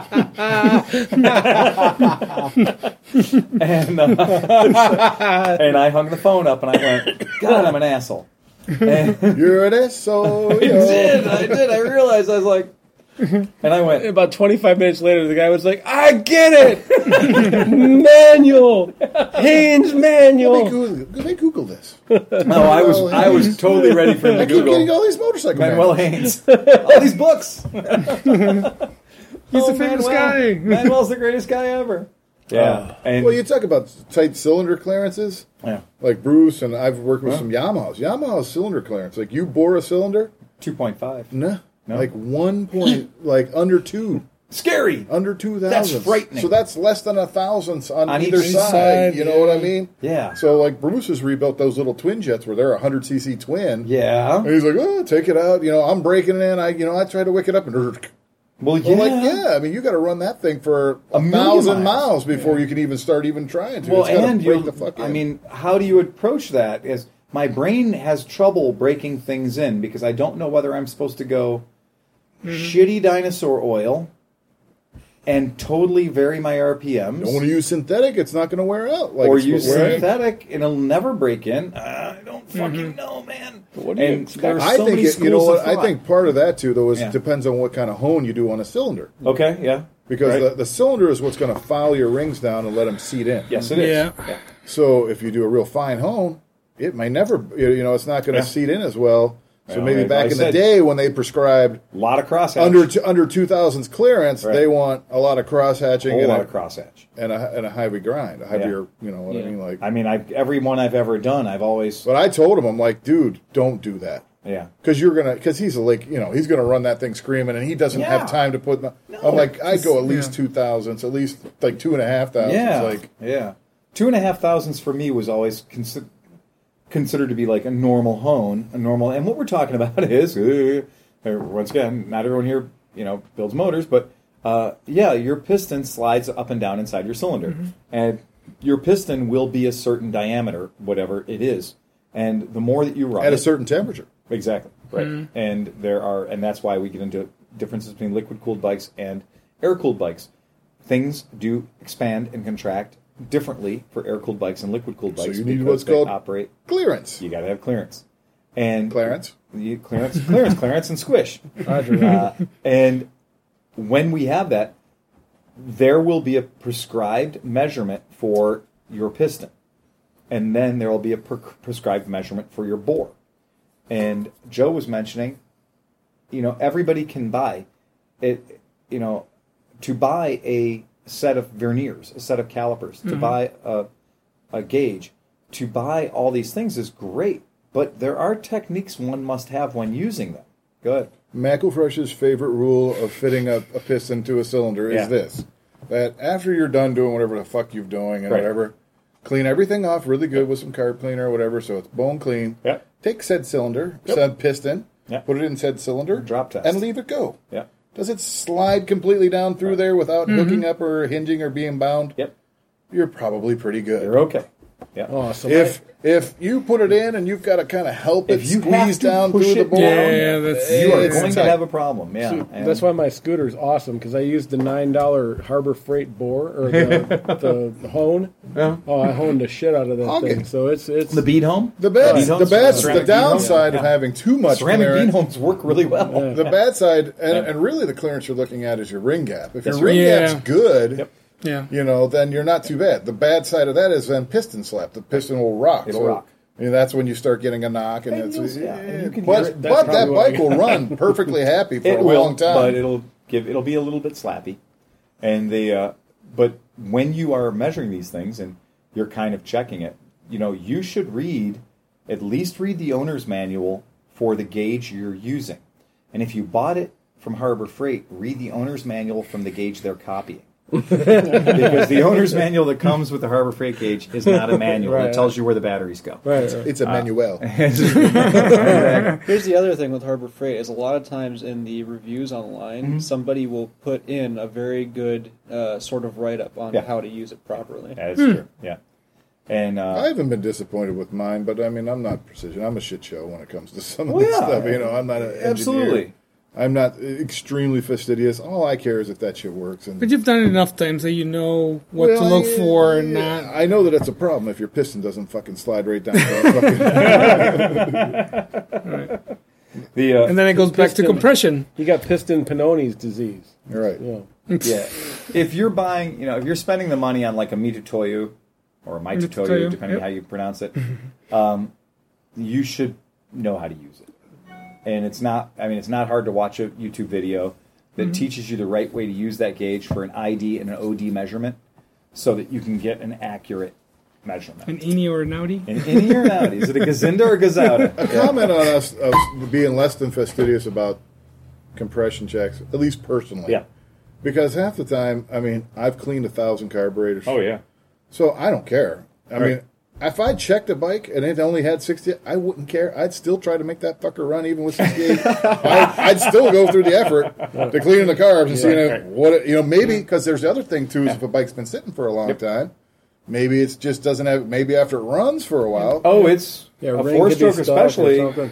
You can run into a situation where a bike that's been sitting for 3 years will come in and it will have astronomically bad compression. Whatever valve was open was letting atmosphere into the cylinder, and maybe you got a little surface rust. It's just corrosion, and rust will bed in a rust will bed in a motor in a real quick. We'll bed in. Turns out iron oxide is an amazing abrasive. Rings will reseat themselves. They will be just fine. Throw rust. Some sand down there, you'll be good. But that's that's a real thing. You got to remember if you're bringing a bike back from the graveyard. A lot of the bikes that I'm buying for fucking song and a dance, not running. Yeah. If the motor's got to be rebuilt, well then fuck it anyway. We'll be there. We'll find out where we are soon enough. Right. Who wants to hear hate mail?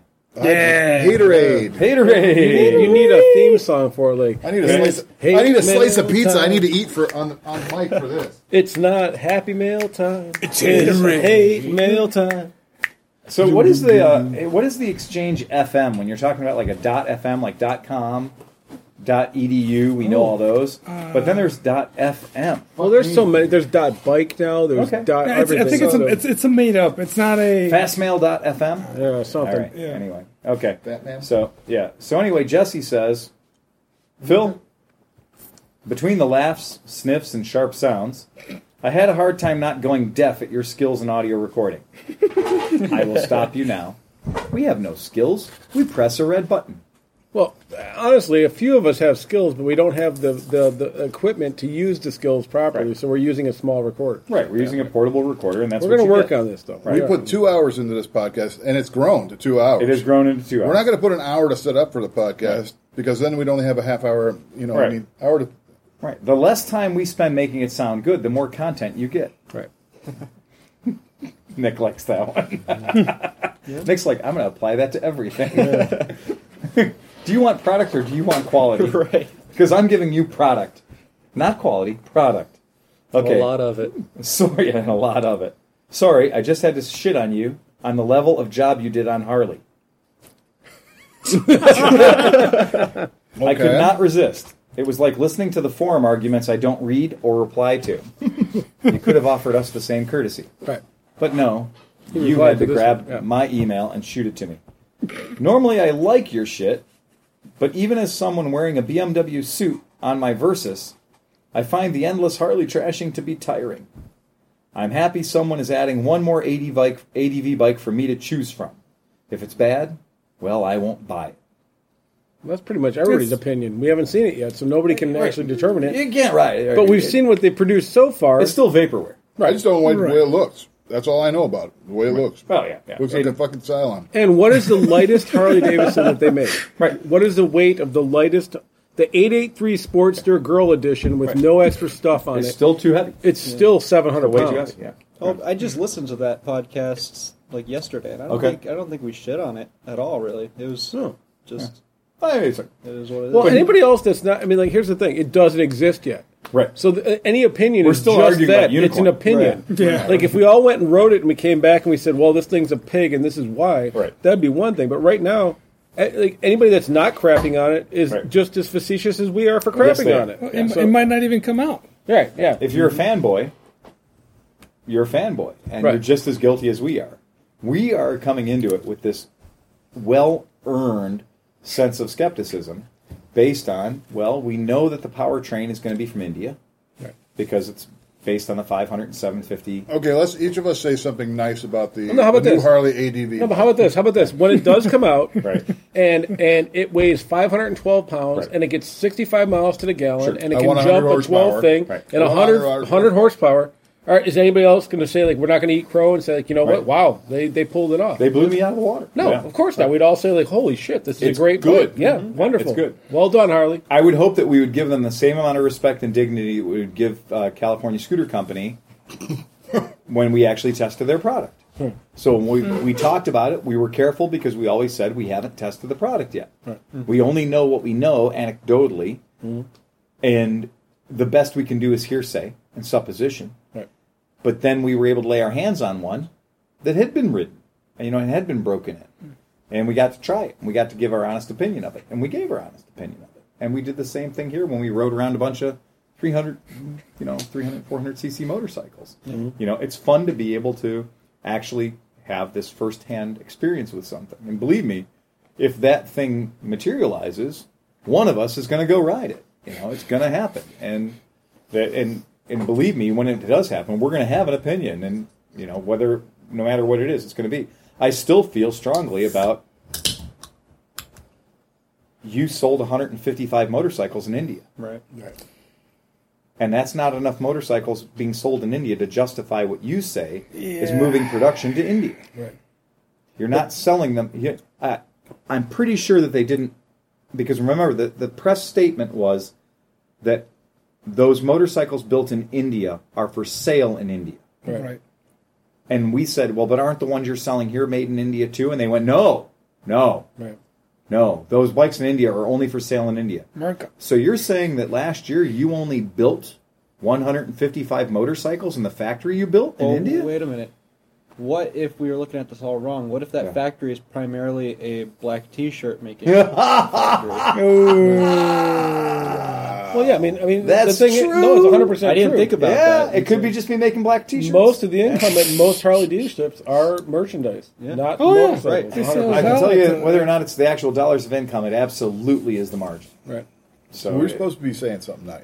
No, not. Nobody ever said you respond to negative That's criticism. sort of nice. I said I rode a Harley. So this the week and I negative didn't hate criticism it. about the sound quality, Cinch was already talking about. He's got some gear. We're working on it. Yeah, we're We got working some on it. mics. We're We're working not on sure it. that's ever going to happen. We're not going to make it a fucking priority for you, motherfucker. but No, we've been it was talking talked about, It was. okay? We were talking about You've it. achieved your goal. You kicked the hornet's nest. And on top of that, And you got us to read your email on air, which we rarely ever fucking do. and the thing is I know there's a lot of podcasts out there. Like Yeah. you might listen to Stop kicking the fucking table, Phil. Yeah. I like to crap it up. Get another There's a lot of beer meal. podcasts. I get eat a banana. You listen to the Leg Jim cramps. Norton podcast or something, Yeah. and he's making money off sponsorship and all this Yeah. stuff, and they can afford to do stuff.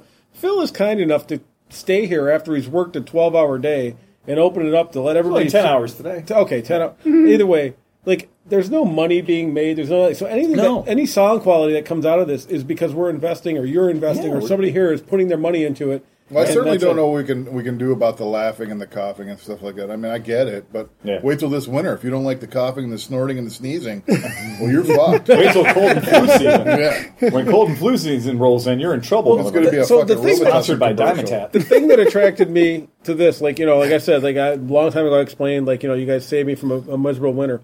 But it's when you're with your friends in a garage, nobody's censoring their coughing and sneezing and farting or burping or anything. You're hanging out in a garage, and that's what I feel that this is supposed to be. It's a bunch of dudes hanging out in a garage.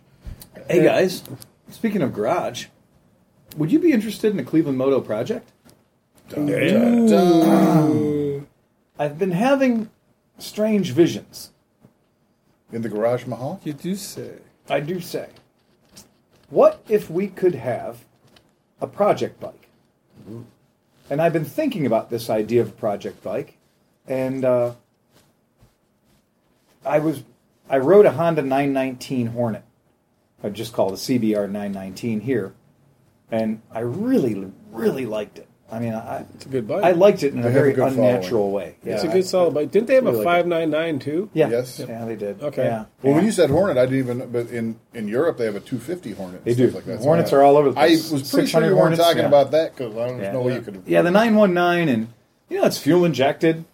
After I think 2003 or 4, they got some actually pretty good suspension put on them, and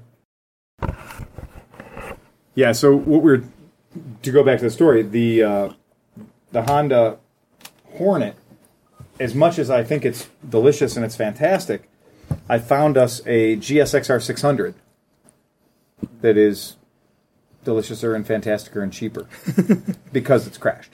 Oh, And how much crashed is it? super duper awesomely just the exact right amount of crashed. So for podcast listeners, to let you know what that means is the front wheel is apparently where it's supposed to be. It's not any closer to the motor than we would normally want it to be. Right. Allegedly. Well, you've seen the bike? Yes, I inspected the bike today. Oh, okay. And there is a thing where short wheelbase motorcycles, shortened wheelbase motorcycles are not desirable. No. And longer wheelbase motorcycles are not desirable. And a lot of times in a crash, people hit the object in front of them perfectly straight. Mm-hmm. And so the bike still kind of rides. Mm-hmm. And it still rides. If you didn't see that your front tire was scraping the exhausts, you wouldn't know how bad the crash was. Your turn would be interesting. Right. They drop right in, man. Yeah. They follow a line like nobody's business. Take a little ride on that bike over there. Yeah. And there's a for real thing about, we've had a number of bikes that were short wheelbase bikes because they were just crashed perfectly. Mm-hmm. Like they went right straight into the back of a car. And it bent both fork tubes equally, or it bent the frame equally, depending on what kind of bike it is. But this thing's got 2 flat tires. It's been stationary for over 3 years. That just means they probably need air in the tires. Oh, no, and they're good tires. Like the back tire was just put on. And so the back tire's fresh as a daisy. We just got to wake it up. 3 years of sitting. And now this is the thing Fuel that's got... injected. Fuel injected. It's either going to be great or not great. I believe this motorcycle has titanium valves. So this is a little more exotic than the boys from Cleveland Moto are used to working on. This is not your typical, this is a 40-year-old barn find wake-up. We may want to wake this one up real gently because I don't want to know what it sounds like when a titanium valve stem snaps. Hi, Dave. I'm back. I'm back. I think we're going to be real careful waking this one up. But I've got my hooks into it. We're going to somehow manifest a title. It's a 2006. And I spent the day, if you want to have some fun, Google 2006 Suzuki GSX-R 600. Because the term gushing doesn't begin to cover what the news journalists did about this motorcycle. Mm-hmm. And they were all just like...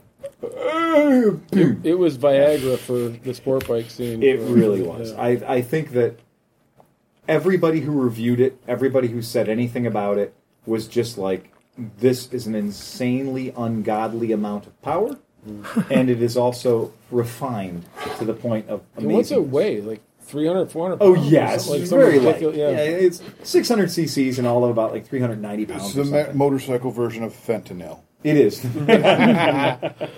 And it probably shouldn't have been released upon the public. It probably should have been what I like to characterize as sport-only motorcycles. Sport-only motorcycles are motorcycles that the operator is the worst thing on the bike. Yeah. Meaning that the bike could get around the racetrack without you on it, and it would be much happier. Yeah. And the thing that's sad about it is that it appeals to the biggest squids in the world. Well, Those are the guys that buy it. And that's so sad. That has always been a dangerous thing. Right. I've always appreciated... It's a starter bike. It's exactly... It's a 600. Shit, dude, that's a starter bike. Yeah. I've always really respected the little 600s, like that Triumph TT 111 horsepower. 111 horsepower. Wow. There you go. Yeah. 40 miles per gallon, 140 mile range. Yeah. We'll never ride that far. It's only a 15 out of 17 insurance group. Yeah. Oh yeah, which means in England just hand over your fucking wallet. Yeah. Yeah. It's a 600, yet it's a 15 out of 17 insurance group. Mm-hmm. So what that would mean is that it's the most dangerous 600. Right. But the funny, most stealable. But the funny part is like when you look at a 600, especially in that time frame, 2006 or whatever, to the 1000s that came out, they might have 160 horsepower. Yeah. But what is your usable horsepower range on a street, even being a hooligan? Like, what are you going to pull? I still have a hard argument for anything over 50.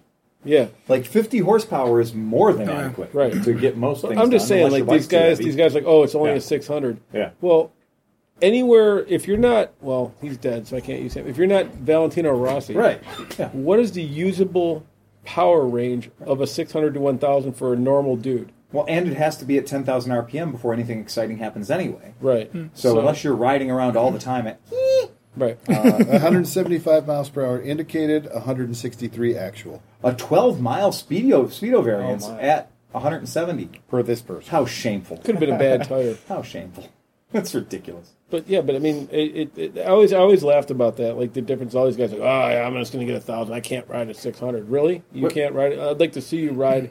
I'd like to see you use a 600 to actually use all 600 cc's. Right. Well, the idea behind the stunting bikes was you'd build a cage around it. So you could do stunts and have fun on it, and then when the bike would fall down, it wouldn't be incapacitated. Or the weight distribution. Right. Like, for instance, like my bike, the only thing that I actually could ride halfway decently, the 900RR, that bike had a balance point that was about 52 degrees. Yeah. Anywhere in between those 52 degrees, the bike would wheelie. It would wheelie. Yeah. Where, like, GSX-R 1000, it had a 20-degree balance point. So, like, it was whatever. So. Oh, yeah. I think we have the technology that once we strip everything that's on this bike that's plastic off of it and get it down. 11.9 second quarter mile. Yeah. So there we go. Pretty slow in the quarter. But I do think that once we take off everything that's sharp, that used to hold plastic on. Did it have any spikes on it? No. Oh. It was remarkably stock. Wow. I mean, it was super stock until it had been lightly modified. Yeah, right. Yeah, on both sides. Organically. I actually think that this bike, I think by the nature of the crash, it got all the left, a whole lot of the right, and most of the back. Wow. So he high-sided, low-sided, high-sided, yeah. I think it low-sided for a while, and then caught flipped. high-side. Yeah. and then probably did a blue green for a while. Yeah. And which cleaned it of most of its things that weren't bolted on. Yeah. Does it have foot pegs at this point? One of them. One. Okay. So most of the removing stuff has already taken place. It's already Right, removed, yeah. yeah. Did all the work. Yeah, it didn't come with a big gut pile. It just showed up as it was, al fresco, and it didn't. It really, when I looked at it, I was like, you know what? There's a perfectly good motor, a perfectly good set of forks. The chain's not even that rusty yet, and the back tire looks great. So as long as that front fork, as long as those front forks, which are upside downs and expensive and hard to fix, Right. we don't fix those. You replace those. The GSXR 600's radial Tokikos, yeah. Totico brakes are like running into a brick wall. Well, I'll tell you what. When you want to stop. I'm going to tell you that I think maybe they may have had some assistance in that regard, because there may have been a wall involved. I'm not sure, but this was a gal's bike. So this is a Do you female know rider. the outcome of the Crash E? She took about a 10-year break from motorcycles.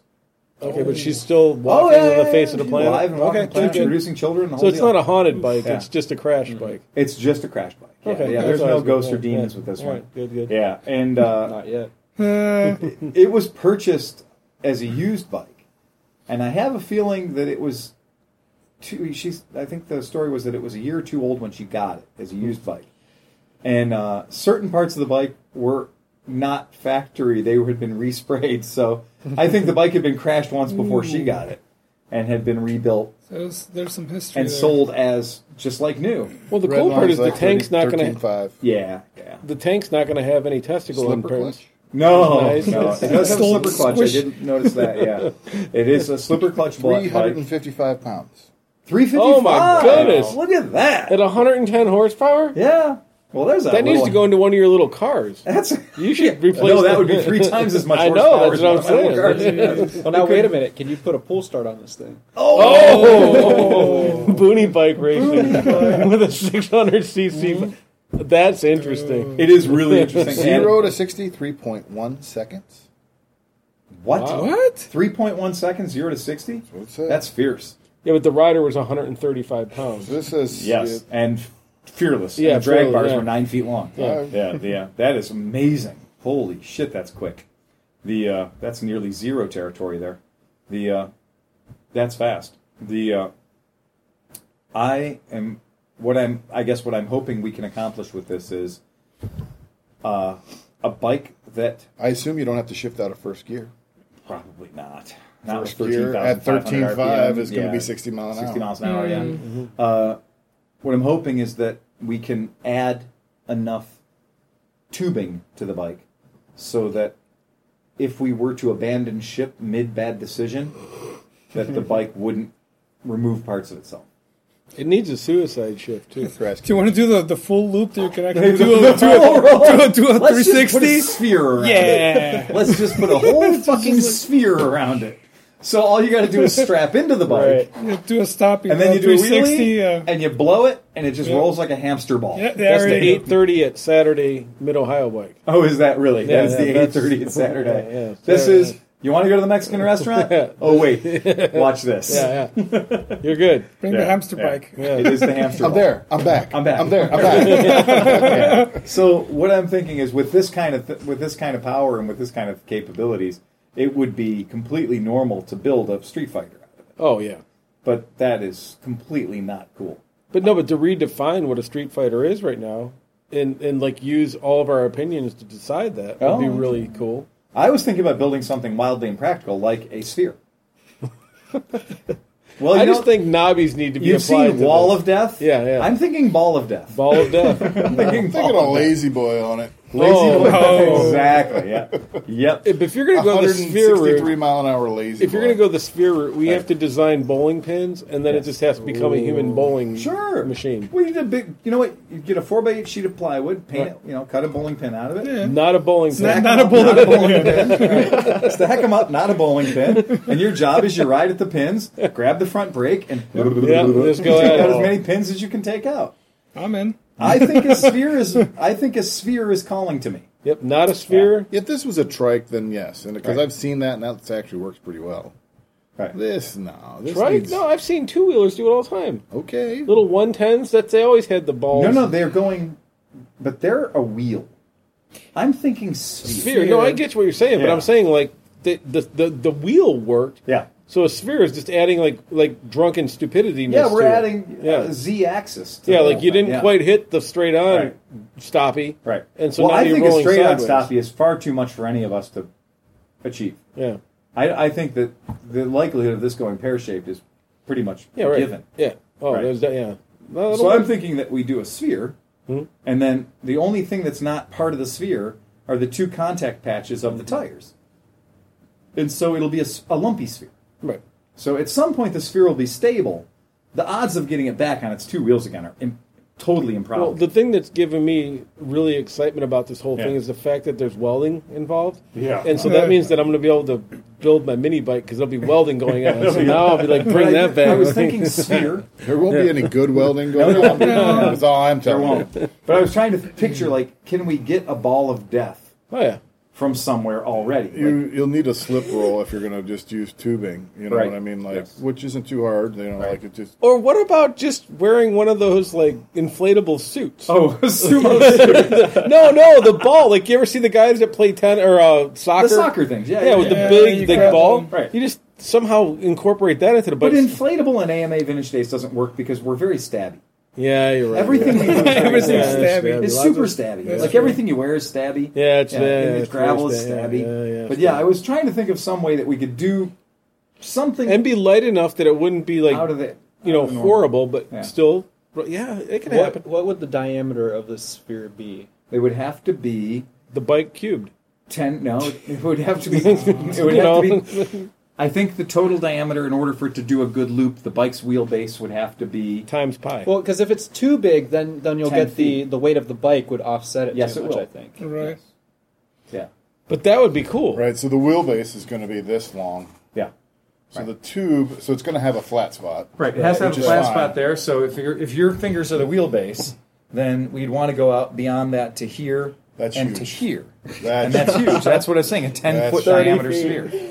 Yeah, a That's 10-foot huge. diameter sphere That seems reasonable. seems reasonable. well, that 10-foot diameter I is not think- too bad. That's Right. 4 feet above your head. Right, If you're standing up on the No, bike, but you and you're a guys are 6-foot thinking of this person, wrong. You're thinking of this wrong because the front and back wheel could be sticking out from the sphere, and it's not going to stop you from doing dumb shit. You're not, right. Not That's like true. too You're right. much. You're right. It could be like if the sphere came here and Yeah. the front wheel was out like Do you know that. the Carney ride that has the Ferris wheel, but each little car spins independently? Right. And spins? I was thinking something like that, but a little bit bigger. Right. Yeah. So I mean, it wouldn't have to be ridiculously big. Right. Like if you look at the guys that have done the Yeah. wheels, Yeah. they're not that huge. They're like an 8-foot Yeah, it's 8 wheel, foot. 8 right. foot circumference, yeah. and it works. So if you just did another one this way and then Right. continued them this way Yeah, and that way, just kept welding in circles until So you were it's there. not going to be. It's Right. not. You're not going to roll 16 times down the thing without No. hitting your wheels or anything. But considering that we would never get it straight enough to do that, you're going Right. to roll sideways Exactly. and you just be like thump, Yeah. thump, whatever. And yeah. Yeah. Is that a sphere? It is a sphere. Yeah, I've seen that And that's one. on the ATV. Yes. Yeah, and that's pretty much a roly-poly. And he does get it up, and that You sphere is... can hit the brakes and go forward. Yeah. You can Yeah. do whatever you want. You can go. And the weight really hard this way and roll the sideways. shape and the weight helps Yeah. you to do the sideways. And that, by the way, that is perfect AMA shenanigans bullshit right there. Yeah. I mean, that is Oh, exactly yeah. what it needs to be. A trike with a ball of death around it. That is Yeah. exactly what that needs to be. That particular device, and what is that? What is that? You read the name of that YouTube video, so our Honda ATC roll cage. roll cage. Roll, Roll yeah. cage. ROLLLL. Oh, and he can even do a little assist where if it's kind of stuck this You way, put just his hands push out. on the Yep, ground and yep. it'll Okay. So that obviously is take a somebody's stick with you so you can write yourself. pushing stick. But to the root of this whole conversation, so this has only been a month since AMA Vintage Days, Right. and all of us are already planning next year. Yes. Like I have no money and I'm It's a sign of a saving good event. for Here's Here's what something. happens: we talk Right. and we talk and nothing happens. and we talk, Right. and then about and our lives are busy. Right. And a week before AMA, And a week before, we're like, "Holy shit, it's next week! I gotta build. Fuck. I gotta build a trailer out of a. I get it. I gotta build a trailer out of a. You guys can fucking say what you wheelbarrow. want. I have plans. I have I have plans for next year. I'm taking things with me. I We're have a with you. 3-bike I'm trailer. with Cinch. I'm taking shit there next year. But we do have to find a good use for an otherwise disposable. Look, that 111 motherfucker horsepower runs and is motorcycle. rideable. Yeah. It's already got good use. Oh no, Yeah. Yeah, we haven't achieved that point yet. It'll grow. It'll grow. Right. It'll be modified Yeah. in situ. I think the first thing we should do is reduce it. Reduce it down to the base core elements. Yes. There's no reason not to do that. Right. And so take it down to something that is just the absolute minimum of a thing that it can be. I mean, I want it to still have 17-inch wheels. I want it to still be a usable thing. But we have to spend zero money doing it. Oh, no, we can only take money off of it. Right. Sell everything else. Everything. Yeah. It has to get rid of the clip-ons and put some dirt bike bars on it so we can actually ride it because all our old asses can't lean over That's enough true. to ride a dirt That's bike. absolutely true. A sport As long bike. as that's free. Yep. And, Right. And I'm going to think that we're going to have to harvest some of the gut piles we have laying around here. Mm-hmm. And all 4 turn signals may not match, Right. but that's I've tasteful. got lots of turn signals that I can throw at this. And he made a thing that we could use LEDs. Well, So, and we can also just put LEDs. We can glue LEDs to it. everywhere. No, I've got some CB750 from 1974. They're about like this big, big. old industrial. High the plate LEDs. Volkswagen does. It's a short wheelbase Volkswagen that they made into a roller as well. That thing bounces a wicked bounce Yeah, I on the know. exit. Yeah. There are no shock absorbers on that at all. They probably had to take the shock absorbers out to make it bounce enough to do the roll. I saw the video of him making that. Oh yeah, it's He part of the. cut it and weld it. Yeah. I mean, that's the beauty about That's front wheel crazy. drive is Yep. that wheelbase is no longer a critical factor at all. But yeah, I would like to do something stupid fun with it. Since, look, it'd be one thing to cut up a CT90. It'd be another thing to cut up a very prized piece of. I mean, for fuck's sake, it's a GSX-R. Right. It is the scalpel. It is the Yeah, it's a good the bike. fucking high fruit of all high fruit, and we should disrespect it as much as humanly possible. I just like the Apocalypse. You said knobbies on the tires. Yeah, I like the yeah, Apocalypto bike. Like Yeah. war bike. Yeah, I mean, if the thing has, if you're going into this with the concept that it's going to be a Mid-Ohio bike, right. just keep that in mind. Right. So we all know. We've all been there enough to know. And you know that there's all kinds of like it needs to have airbags on it, not for you, but for when other people hit you. What if you put the Bounce them BW tires? Oh, a jack shaft and some. Oh, dude. Nah, that's And you too could do that much. with 20 horsepower. You don't want to waste 111 horsepower. Oh, on that's that. true. The only thing I want to do with the drivetrain is Yeah. put a bigger sprocket on Oh, sure. Yeah. Yeah. it. Gear it down. Right. Yeah. So that you don't need to be 10,000 RPM to make If you want to spray gravel from here to... Yeah, that's If kind you of. want Yeah. to nurse We're it, if never you going want to go 100. What did you say the top speed was? 175 miles per hour? 163. 163 miles per hour? If you wanna we cru- need to take 100 off of that. If you want to cruise it around at an idle, it'll just loper. It'll. Right. But we want to do 0 to 60 in 3 100 seconds, off right? of that through sprockets alone. If we put the ball on it, Can and the we, sprocket and we be do- bigger than the tire? And we if you do the sprocket and I've the seen cage, that. you can do a backflip. Well, yes, you're right. Absolutely, yeah. I've Yeah. seen stunt bikes where they really had no lean angle because the rear sprocket was so big. Yeah. And this is kind of the thing. I'm thinking, if the bike goes 70 miles an hour, that's more than enough. Right. Yeah, that's fine. That's fine. For Mid-Ohio purposes, it is really all about the... Yeah. We want the front. We want it to be a. Yeah. Yeah. And that's another thing, too, is it might not hurt to have a 7-foot wheelie bar I know somebody with a with shock absorber in it. You know, John So that we can gave do a Bruce gradual- the wheelie bar. Yeah. Oh, that's right. Yeah. We can make a wheelie I can bar. make a wheelie bar, yeah.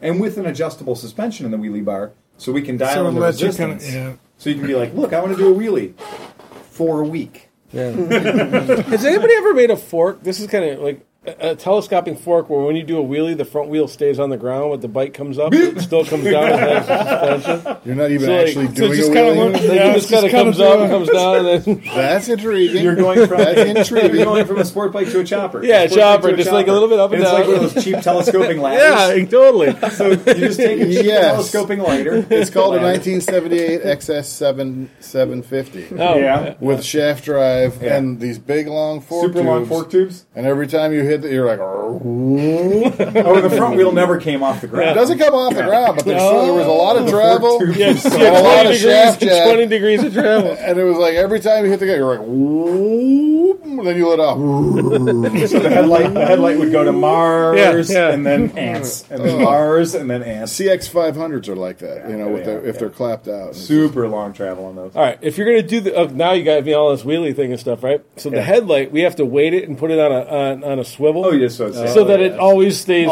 straight. aimed at the right yeah, direction. yeah. That's not the worst idea. The pendulum headlight. Yeah, Pendulum pendulum headlight. Yeah, but I do think that in the spirit of Mid-Ohio. It's funny. Earlier today, I was thinking of Mid-Ohio builds, and I was I want to build like a tall bike, like take a dirt bike, Right. but add A tall dirt bike? well, like it's already got a lot of clearance, Yes, but it does. weld an extra piece of pipe or We'll onto. just weld another dirt bike to it. Oh, no, That's just, not tall bike. just really over exaggerate the suspension. Like take the fork tubes out and Right. put an adapter that you add another 2 feet to the Yeah. front. Okay, all right. And somehow like do an extended swing arm and add Right. like another 2 feet to the rear, so you're like dirt bike, but you got to climb up on, not a double bike, not a.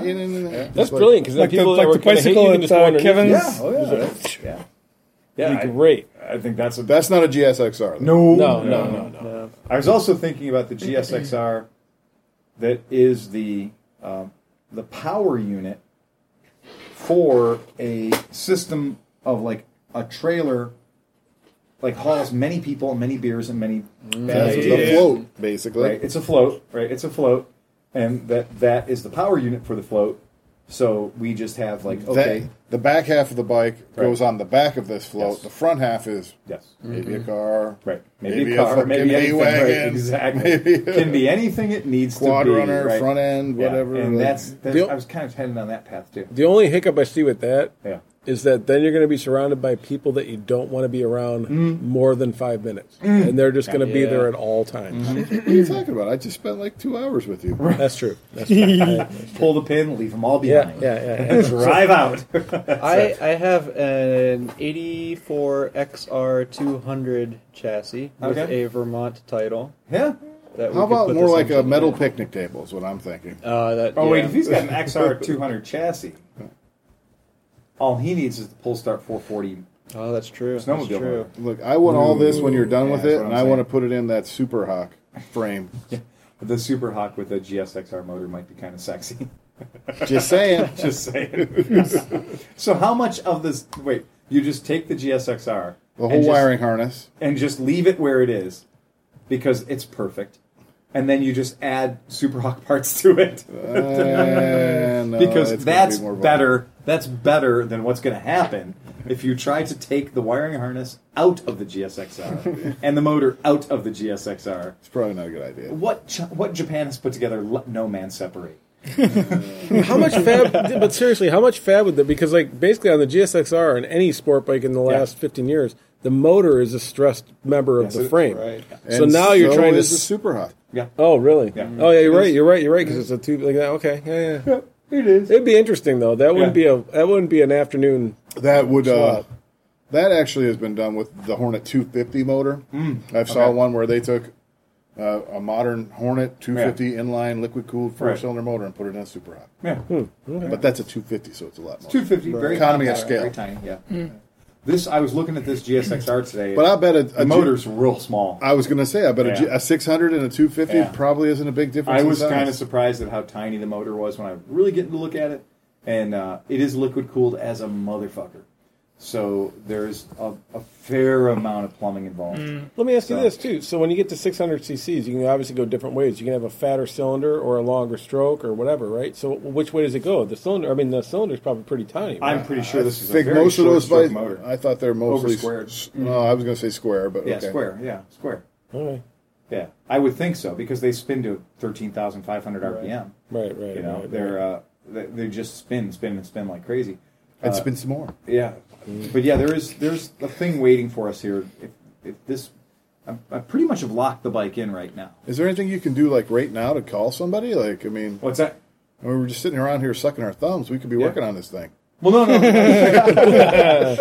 Do it now. I got to get the bike out of a certain backyard, And then there's a title. Like you said. And you have to cut down a tree to get the bike out? No, I don't have to cut a tree. We don't have to cut the tree down to title get the doesn't bike sound out. that important if the goal is Mid-Ohio because... But no.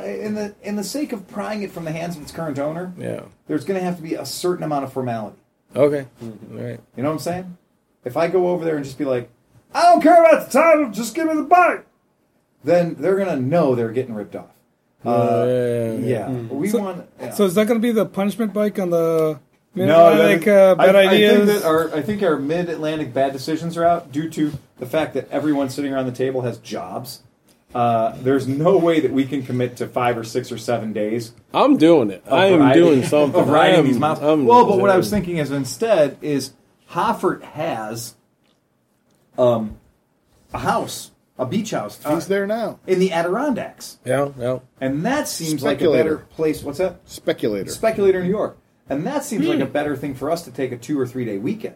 And go out there. I'm all over that like a seagull on a French fry. Yes, as long as we ride there, as long as I can say that I spent 4 days on my motorcycle. Right, and you're going to absolutely be able to do that. All right. And I think that's a much better idea than for us to... I'll be driving a vehicle with my motorcycle trailer or hauled behind it. To take a week off of work. That's fine. That's all good. To ride from ambiguous point A to ambiguous point B.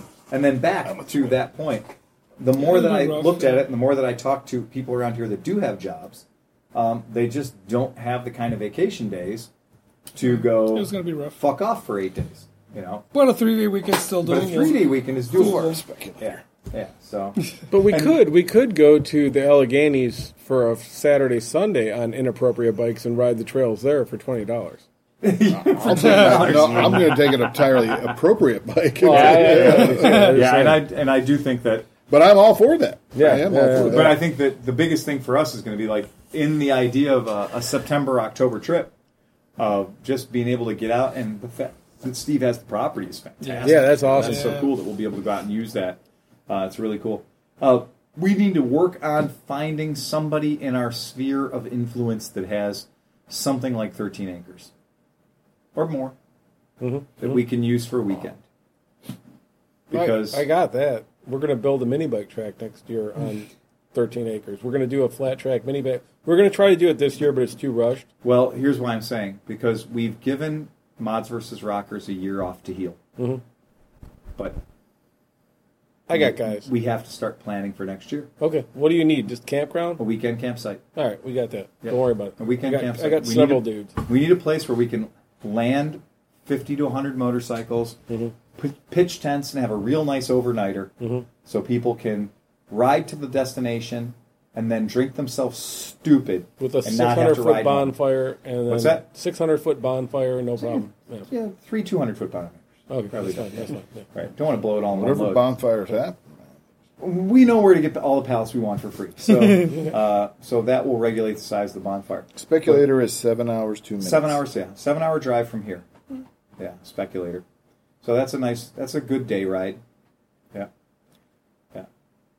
Well, that sounds good. That sounds like a decent trip for us. Aside from that, man, I think that's a good autumn ride for us. Yeah, I think that's a good. What's that? We also have to do. I think coming up now that the weather's getting interesting, we should do some weekend couple hour things once in a while and get people interested in doing something. I think we need to do more of that. My Sundays are pretty good. Yeah. My Saturdays are busy, but my Saturdays are kind of taken up. But Sundays are fine. What I would like to see is in any motorcycle community, we're doing a pretty good job with our Thursday night events. So we've got our coming up August 23rd. If you listen to our podcast, we're going to be having pints. What does she call her Pistons event? and Pints? The one at Prosperity. Oh, yeah. It's called the Roundup. Two-wheel Roundup. Two-wheel Roundup. Yep. And so, the Two-Wheel Roundup, which is going to be August 23rd. So if you're listening to this podcast, it'll be, less than a week away. Also, she does an amazing $10 steak dinner. Yeah. Yeah. And that can't be beat for $10. That weekend it's also... It's like a sore dick. You can't beat it. Yeah, she does that. But also that weekend, if anybody's interested, I was going to go the whole weekend, but I don't know if I want to do the whole weekend. But Moto America is coming to Pittsburgh at the Pittsburgh International Raceway, which is about 2.5 hours from here. Yeah. and you have some of the best road racers. Basically, the MotoGP of America is happening there, and it's only 2 hours away. So I think it's pretty cheap to go one day. It's like $25. So I was thinking maybe take a ride out, do the back roads on a Sunday or a Saturday. Yeah. And it's a beautiful racetrack. I mean, it's got everything you need. I went there last year, and they, like, compared to, like, Mid-Ohio or places like that with the races going on, whatever, you can walk wherever. You can walk into the pits. You can hang out with the racers. Like, it's wide open. Yeah, it's pretty cool. So that event's coming up, and that roundup. And then this weekend, if you're into a short plan, I know Nemeth's, which is in Painesville, that we've done some two-wheel events there, is doing Pistons and Pints on Sunday. So they haven't done one in a while. And you know what tomorrow is, too? What is tomorrow? Saturday, Cycle Circus. Circus? It's like a Nitro Circus ripoff, right. But it's in Painesville or something, or somewhere over there. Yeah. But they have dudes, like, there's like, I guess there's like 20 different, like, freestyle motocross guys, mountain bike guys, and then strippers.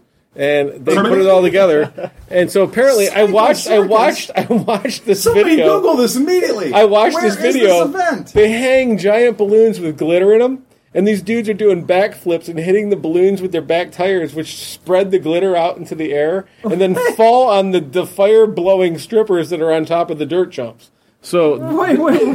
This is happening tomorrow night. They're go-go dancers. Go-go dancers. I disrespected them. I'm sorry. Yes. I don't. But if you give them a nice enough tip, you might, so it's just the tip. Just a tip. The largest FMX freestyle entertainment show of its kind in the world. Right. Today. And it's happening tomorrow. Kids under 10 are free. Because I was thinking I was going to take my daughter if I could. Flat out freestyle. And you know what? You know they're good because the very first sponsor is from Circus Freaks Motorcycle Club in Sarasota, Florida, who is the most juggalo ICP clown looking you're ever going to see. That is an extremely juggalo ICP looking clown. How do they spell freaks? Is it? They did actually spell it right. I got to give them credit. They didn't. But they have videos up, and these guys are like, it's not like you're not getting like the half sell. You're not getting guys that are like, hey, I can do a tail whip. You know, like that. These guys are doing double flips, and it's pretty interesting, man. Yeah, you're right. And there are many, many ladies applying angle grinders to their metallic clothing. what for the making of the sparks and whatnot. Wow, I gotta give you credit. That's pretty cool. It's Johnny Rockets. Johnny Rockets. Live. That's it. That's him. Live. We'll and his lady, who is like Miss. It's always a Miss. It's Miss like Miss Flamethrower. Yeah, Miss Castor Oil. Miss Fire Crotch, something like that. Like she's like whatever, but she's also like, and they all have slashes. So it's not just like MC. Right. It's like MC, Fire Thrower, Grinder, Dominatrix, Aerialist. Something like they all have, slash and slash. Aerialist. Aerialist. That's it. I would love to tell you. I am trying to navigate their shit. website right now, and the only thing that I am lacking thus far is an address. Yeah, no, it's their website's awful, and it really pissed me off because I was trying to figure out where they're going to be. Right. You have to go to Facebook. You have to go to Facebook and enter the same thing, and then it tells you where it's happening, which is. Yeah, I was going to say their website itself has nothing in the way of an address on it. And the website has stuff like tour and all this, and you hit tour and it doesn't tell you shit. No. This kid just did a somersault on his motorcycle in midair. Yeah. A somersault. A somersault. Well, I mean, okay. Yeah. I mean. No, the bike didn't somersault. Oh, no, he did He somersaulted on the bike. Check. I was. Yeah, no, those guys are legit. Yeah, I was getting that wrong. All right. The bike is here, going through there. He does a somersault on the bike. And then grabs Globe of Death. The Globe of Death. Lake Erie Speedway. Here it is. Lake Erie Cycle Speedway. Circus Live. Witness the largest freestyle motorcycle entertainment show of its kind. Kids 10 and under free. Saturday. Yep, Saturday, August 18th at 7 p.m. Cycle Circus Live flies into the 2018 season, fueled by Quick Fill. See Freestyle Motocross, Freestyle BMX, Live Daredevils, Divas, Globe of Death, Cybertrons, and much more. Cybertron? I don't even know what that is. But I like the sound amazing. of it. Cybertron. I've got a Cybertron. Do you have a Cybertron? Shop now. Let's shop now and find out how much this is. This is I have no idea. But Okay, hold on. Cycle Circus Live. That's what we want. 3 Buy monthly tickets. payments. Isn't that where Transformers come from? It is. Cybertron? Cybertron, yep. Price tier. You can be blue for $30 or orange for $20. I want to be blue. I'm going to go with the orange. Well, let me tell you, folks. Yeah, it's okay. All right. And rain date. They even have a rain date. If it rains tomorrow, they'll It be is there on going to rain Sunday. tomorrow, by the way. Well, then they'll be there on Sunday. Okay. All right. So there you go. Wow.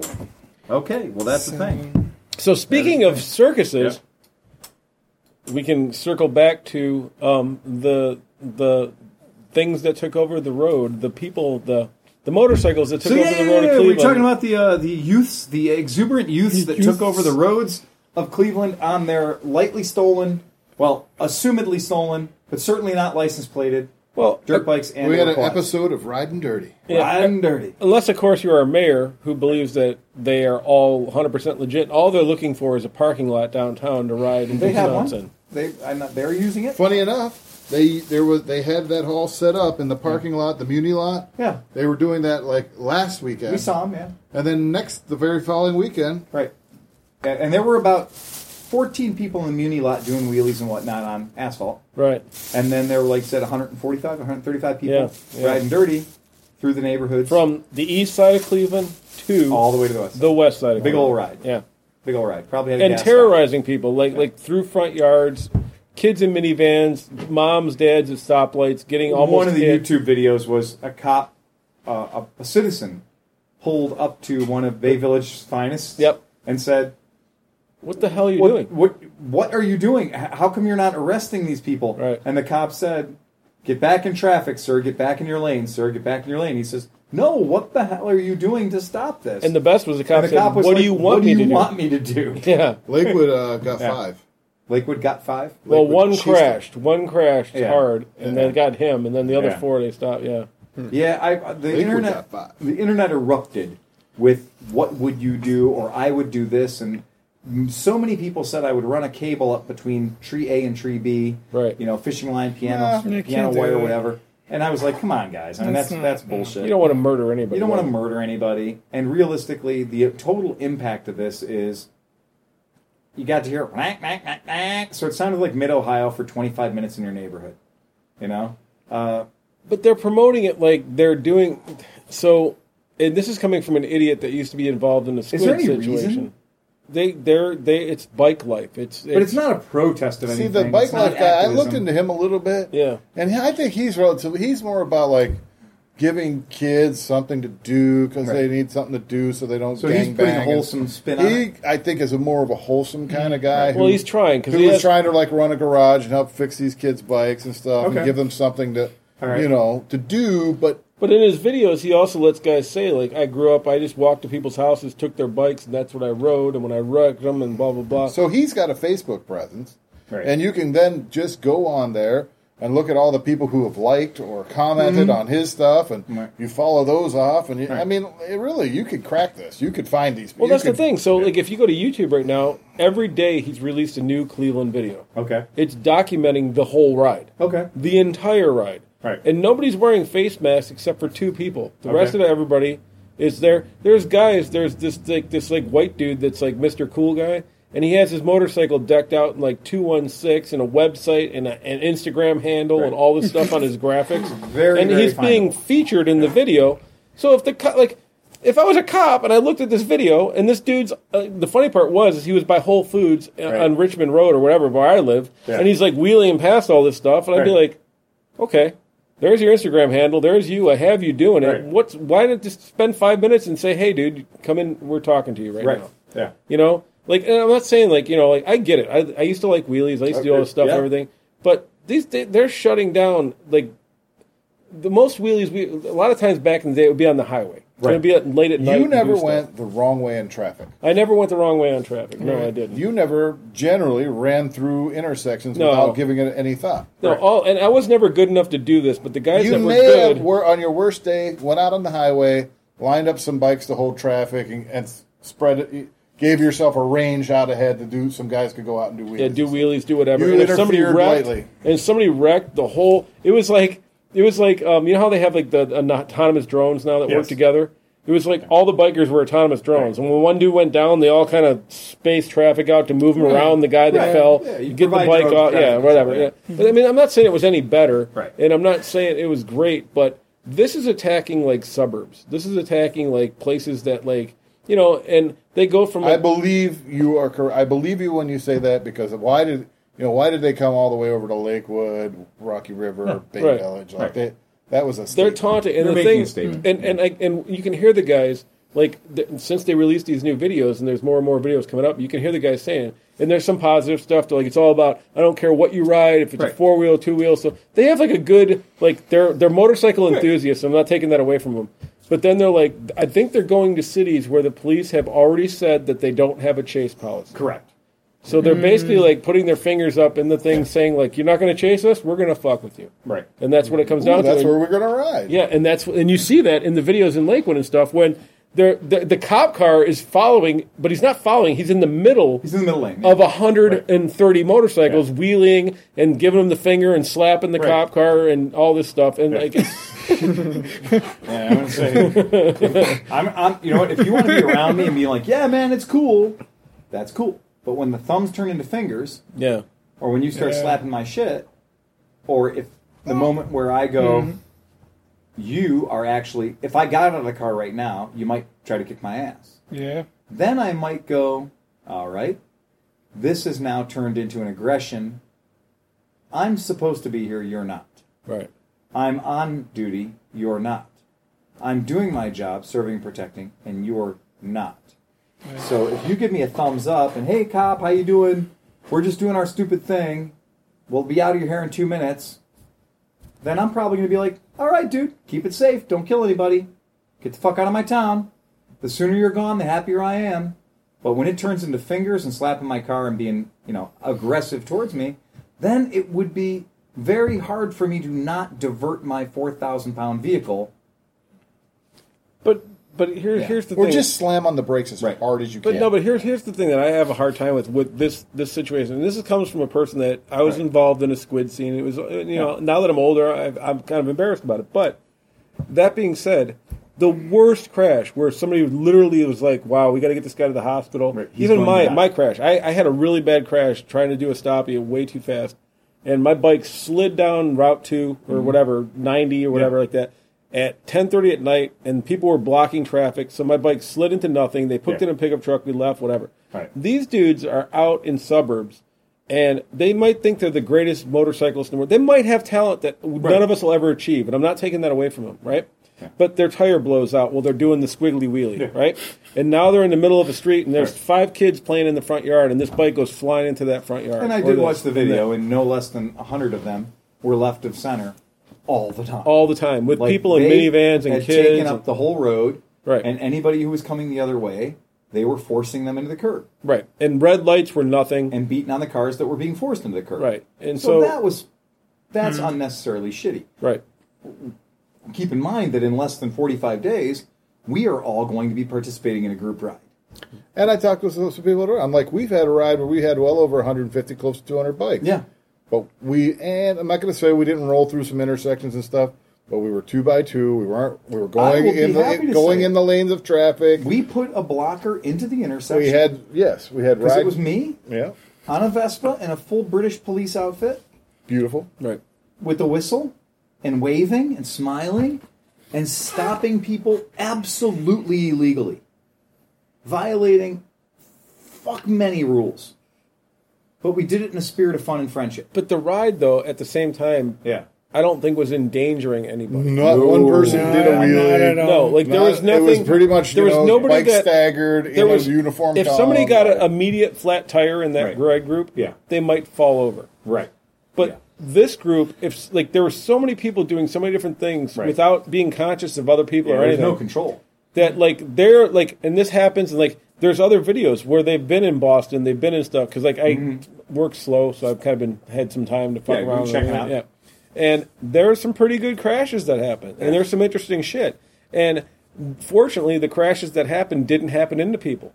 But when you see the stuff in Bay Village and Avon and places like that, where they were cruising through this really kind of densely populated little areas, there are people in their front yards. There's a terrified woman on the one thing that they had on the news. She called in. She's like, these people drove through my front yard. My kids were playing outside. Exactly. Like, you know, and stuff like that. I watched 3 quads decide not to use the pavement Right. at the intersection of Clegg and Lake, and they went across 4 people's yards to cut the corner. So let me ask you this. So we're all motorcyclists, Yeah. you know, and many people that listen to this are motorcyclists. Yeah. And you know as a motorcyclist, unless you're like Captain BMW that never, ever breaks a rule. Right, yeah. Some of us do dumb shit. We ride fast, we take chances. Yeah. Right. And so, like, you know, everybody at this table has done some interesting stuff at certain times. But the risk to reward factor is always part of my mind, even in my stupidest moments. Right. And I am more than willing to say the risk that I'm taking is something that I'm willing to, if I come out of this dead, that's my problem. Right. But when I do that, I don't want to kill anybody else. I don't want to take. Right. Nobody else signed up that day. When I decided to be an idiot, Right. nobody else around me was like, you know what? I agree with you. Let me sign up for that. And if you crash, I'll go with you. No. And I've always felt Never like, in my wildest, or never ever, have I ever wanted to or thought it was ever a great idea to try to provoke police. Or, you know what I mean? Like, I want nothing to do with police. Right. Yeah. I'm not out there. I'm like, oh, nope. I try to stay under the radar, and like to actually do something like this to where you're actually trying to fuck with the police, and like, good luck with that, brother. Yeah, it just seems I like got no sympathy. Yeah. Yeah. Once your goal is to let's go fuck with police, then I'm like, well, dude, You Fucking deserve badger there, whatever. man. From this point on, Yeah. it's all you. on 'Cause you. once you brother. say part of this ride is we're going to fuck with police, then, well, man, look, the reason play I don't, stupid games, win silly prizes. But let me ask you this. Win So stupid prizes. there are at least one person here that has been a police officer Yeah. in their career, right? yeah, And okay, two of maybe us, two. yeah. Okay, so a motorcycle is a deadly weapon. And so, at what point now? What kind of community protest would happen if one of these guys came through and a cop is trying to shut? How people about down? I'm a concealed carry guy and I'm walking down the sidewalk and some biker comes doing a wheelie down the sidewalk at I me. see a bike coming at me. All I have to say is that I had what would deem to be reasonably prudent fear for my life. Right. Would a reasonably prudent Death man, or physical harm. would I fear death or physical harm? Or even put your kid. You have a 3-year-old kid next to you. Or somebody else's Somebody else's. Yeah, either way, it doesn't matter. 3-year-old kid. If I fear death or physical harm, then I am well within not just my rights, but the law to use deadly force Right. to protect myself or the other people. And that's where I'm not a Second Amendment carry kind of guy. I'm not. I don't carry. Right. I have a concealed carry permit, but I don't choose to carry. And that being said, I would never want to be in the situation where I would have to make that decision, especially against somebody on a motorcycle. Yeah. And that situation always goes wrong. And the last thing that anybody wants to do is, I don't ever want to unleash a bullet into the environment, because I guarantee that bullet is not going to go where the fuck I want it to go. Right. $1 million a bullet. Exactly. Remember that comedian? You ever hear that one comedian? He's like, Billets should cost $1 million a piece. or yeah, something like that. $5,000 a piece. Right. He'd be like, there'd be no spraying. Nobody of would anyone. spray anybody. It'd be like, I hate you enough to send the very best. Yeah. Yeah. And that's what it comes down to. I don't think that that's the solution. I think that John's right. Absolutely. An intelligence game. If you want to stop this. I had another great idea. Yeah. So, The Cleveland Police have KLR 650s now. Because apparently the BMW 850s that they got weren't up to the task, or BMW 650s they got. Somebody just weren't told me up to recently the that they had task. KTMs. No. They may we have just built 4 KLR 650s. right. Oh, okay. And I've seen them a lot patrolling the heavily ganged up, super off-road urban assault, bad hombre territory of West Park. Right. So I've seen 2 of these dudes on KLRs that you built, and they're beautiful, and they are definitely law enforcement motorcycles, and they patrol the shit out of West Park, where, as far as I know, we do not have a motorcycle problem Right. at all, unless you count Smedley's, which is a bunch of mostly overweight white dudes in their 50s parking their street glides in front of Smedley's listening to the ACD cover band. We don't have a motorcycle problem over here. No. No. This is not where motorcycles Somebody are said being... something about at one point there was something rolled through here one time. Yeah, somebody... Right, once again, Somebody said something. somebody said something, but I have had a shop here now for 3 years. And the incidents of motorcycles. Some people were like, well, we don't want to have 3 motorcycle shops in this neighborhood. Because we do. We have 3 motorcycle shops in this neighborhood. Mm-hmm. And they're like, well, we don't want to have 3 motorcycle shops in this neighborhood because it's going to, what? What is it going to do? What? Yeah. What is it going to fucking do? You're going to have, what, more Etsy accounts selling little pink pigs wearing Harley coats? Right. I mean, I don't think there's any chance in shit that what's happening out here could ever turn into a motorcycle problem. No. Not unless it's due to OC, overchroming. And that's the worst thing. It'd be like, all the fire plugs are chrome. Right. There's S&S filters on the fucking crosswalk signs. Right. Yeah. The other thing, another perspective, is probably this shit's been happening a lot over on the east side. I mean, I've been over to the 5th District working on cars and stuff now, and dudes go past the 5th District doing a wheel stand, waving all the time. Like, they've taken FTP to a whole new level. Well, that's what back in the day when we were stupid. I don't even think it's like that. I think they're just waving at the police. Say, hey guys, they don't get. If you go deep in the hood down on St. Clair on the east side stuff, and this is back in the day, it'd be July and it'd be like 105 degrees outside, and all the brick buildings retained heat. Yeah. So at about 1 a.m., everybody was hanging outside on their porches. Yeah. Mm-hmm. So we'd have 20 or 30 guys together, and we'd go ride, and we'd go down the street, and occasionally guys would do wheelies, but they were slow wheelies. Like, it was kind of, the thing was getting to be slow wheelies. Oh, the slow wheelie is much cooler than the fast wheelie. So the thing is that it Walking became a around. parade for people, and people would cheer, and they'd get excited, because you were putting on a show for people on the porches. Yeah.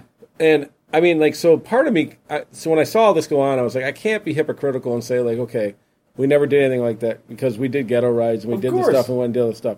But it at some point, I think it just crosses the line when you're doing it at 2:30 p.m. in the afternoon or 5 p.m. in the afternoon when everybody's outside. Like, there were no cars on the street. Like you have a level of debauchery that you hit that your common sense still kicks in and says, well, if I fuck up, I'm fucking up, and I'm just looking an idiot, whatever. But when you're have me and 9 of my friends decided to go from point A to point B at maximum fucking velocity, right, for no good reason other than to just, well, let's see who could get there first. Across your yard and risking your kids. Have we done it at 3 in the afternoon? Well, no, normally the liquid encouragement hasn't kicked in by then. Right. Usually it's later, but we don't go on just rampages. I mean, rampage. It's a rampage. I usually put the limit as like, I will occasionally hop up on a sidewalk in a super urban environment if there's like 19 cars stopped at the light and the sidewalk's the only way to go. Right. I have been known to do that, and I thought I was the only one doing that until I did that kilt ride in San Francisco, and then I realized that that's just a thing. That's just like, well, we're going to deal with this intersection. It's better to be through it. Right. And I was like, well, look at all them. They're going up on the sidewalk. Then push the button for just changing Press the button. light. Yeah. Go on the sidewalk. Guilt press the is button. charged. Guilty is charged. Yep. My bike's not heavy enough to switch this light. I'm going to go up and press the button myself. You know what's awesome? So now they have some of the buttons. They have, like, when you hit it says walking. Oh yeah, right? Yep. So I realized that you could DJ those buttons. Oh really? If you hit it, you'd be like walk. Did not know about that. Yeah, it's kind of fun. Oh, that's kind of neat. Hey, I saw my first bird today. Oh yeah, the scooters. I saw one. I thought they got rid of them already. There's one sitting right up there at the tavern at the corner of when I went to get the pizza. Somebody took it all the way down here. When I get the pizza, there was a bird. Wow. And it was not in any way affixed to anything. Yeah. And a bird's just a stand-up scooter. It's a rechargeable thing, and you can go grab it and take it. Yep. And I'd wondered if somebody took the bird there. They are literally just... Well, that's legal. You can ride them until they run out of juice, and you leave them where they die. Right. That's what they do. Yeah. And there's people paid that because they have They're a supposed to tracking clean them up at system night and relocate them to desirable areas. Yep, and charge them. Right. Charge them overnight. And I was wondering, I was like, well, if that bird got the person that was eating food there to that destination, and I went up and grabbed the bird, You're taking the ride. am I screwing that guy over? Because that might have been the bird. No, he used because to you get can there. lock it. So you can lock it? So there's on the app. Oh, there's an app, right? Yeah. You have an app. They So charge like 15 It's just cents like a minute or bicycles. something. When I was in LA working, a few months ago, I rented this bicycle. Yeah. And so you take it, and it has like a little lock. That was Yeah. a physical lock, but Right. since the bird is controlled by your app, Right. and every minute you run it, it's charging you. Yeah. You can pause the bird, okay. and so like if you're going to go eat something like that, somebody else could jump on, and they can't can't activate use your- the Until bird you because it's kill already your- activated. At Yeah. which point they pick it up Right. and they throw it in the lake. And that happens. There are mountains of burning birds in LA right now. In DC, in DC, I guess they tried this, and they were everywhere, and they were littering everything, and people were walking down the street and everything. Yeah. And then the other thing I thought was interesting is that there's no helmets, there's no anything, and there's no time limit. So, like, you have West 6 getting out with everybody tanked off their ass with like sorority girls who've never ridden anything. Yeah. Oh, I'm going to try this. And then you just have melee going on. The feral bikes, they had the feral bikes out, and we were in Seattle and Portland and whatnot. And there's the green ones and the yellow ones and all that good stuff. And they're just, at Seattle, they get some pretty sharp winds at night. Oh, yeah. And it was funny. I'd look down from my hotel window and just see yellow and green bicycles just blowing down the street into piles at the end of the street. And yeah, it's just that. And of course, then people who live there are outraged because you're driving around your city and there's just random yellow bicycle in the middle of the street, and because there's nothing to affix them to, there's no docking station. Right, they need to think more about this. Like, I think if they actually had exactly what you're talking about, like docking stations, and like you have, we have them. They've been around for 5 years. We have the university's bikes here that are docked, and then when I was in DC, they have the bikes that have docking stations, and I've been, but the dockless ones. Because of the GPS technology and the app technology, they're now dockless. They're just free range. But it's basically trash. It is basically trash. Yeah, that's what it is. I don't know how they're... I mean, like, again, it's a new thing. It's happening. I don't hate it because I think it is something that's cool for the people to get around, when you're downtown and stuff. But they need to figure out a better way to do it. And we use the bicycle stuff. When we were in Seattle, we used the bicycles. We didn't use the scooters. We've done that. We've used the product. And... just like I've used Lyft, like we were in Vegas, we fucking lifted everywhere. And, that's a thing that a lot of people feel very strongly about. But we had an extremely positive experience by using Lyft. Oh, it's great. I mean, it was great. And had there been a bunch of... iPad store. Yeah. Had there been there was a dude who had a iPhone store in his Lyft. So his Lyft was no less than 9,000 LEDs.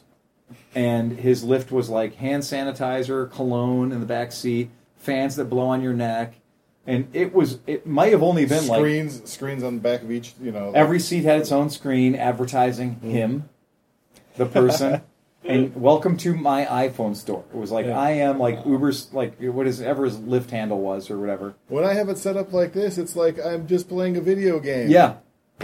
But you know what's happening too? And I've had this now 3 times, and one dude's in Cleveland, he's my guy now. Yeah. So you call Uber, you call Lyft, whatever. I was going to the airport, and I called the guy who got there. We started the conversation. He was a nice guy. We're talking back and forth. He's like, okay, I have to tell you, besides riding Lyft, I can be your personal concierge. He was like, instead of calling Lyft, here's my card. Of course. And if you need me to take you anywhere, it's $20. It's $20. So these guys are giving you cards, and it's like brilliant. They're using Lyft to get all these guys. It had like a G6 jet and a limo and all this stuff on his card, and he said, whatever you need. Like, problem with people being hustlers. Yeah. I don't. And if you're going to get me where I need to go for $20, this is what I need. When you pick me up next time, I want a bottle of vodka and a girl that said she never was with me. Right. I'm kidding. We don't pay him to show up, we pay him to leave. That's how it works. But that's a part of society that has gone. And in the motorcycle industry, with us looking at these scooters and bicycles and mopeds and stuff, I've had more people come in here in the past fucking 3 weeks looking for what they want is they want a moped. They want two-wheel transportation that they don't need a license for. Yeah. And when I tell them, the last moped that was sold in the United States was like 10 years ago when Tomos drew its last breath because your marketing strategy can't be 14-year-old boys. Right. Because if your target audience unless it's porn. Yeah, right? Yeah. That's it. If your marketing strategy is all about 14-year-old boys, you ain't going nowhere fast, pal. Because the 14-year-old boys that tend to be roaming around today are not as industrious or well-paid as I was. Right. And I could have afforded a moped when I was 14. Oh, I did. On my income. But the kids that are coming in today, or the parents are coming in today, when I'm like, no, mopeds don't exist. Mm-hmm. Well, but what about this scooter? He's got to be 16. Yep. He's got to have a license. You need to have a license. This thing goes over 30 miles per hour. There are laws that What say about moped. e-bikes, though? Yeah, e-bikes. We got to bring some e-bikes. There's in, a man. law going through Ohio right now. Oh, is there? They're about to really rework or rejigger the law in Ohio regarding e-bikes, because at the moment, e-bikes are the fucking it's the Wild West right now. Yamaha's making electric bicycles and And stuff like it- So that. is Harley Davidson. BMW already has them. Yeah. Piaggio already has them. Right. There's a store that opened in Akron, an e-bike store, and I thought it was kind of funny going in, and it's like you see these mid-drive motors, and it says Bosch or Yamaha or whatever. Exactly.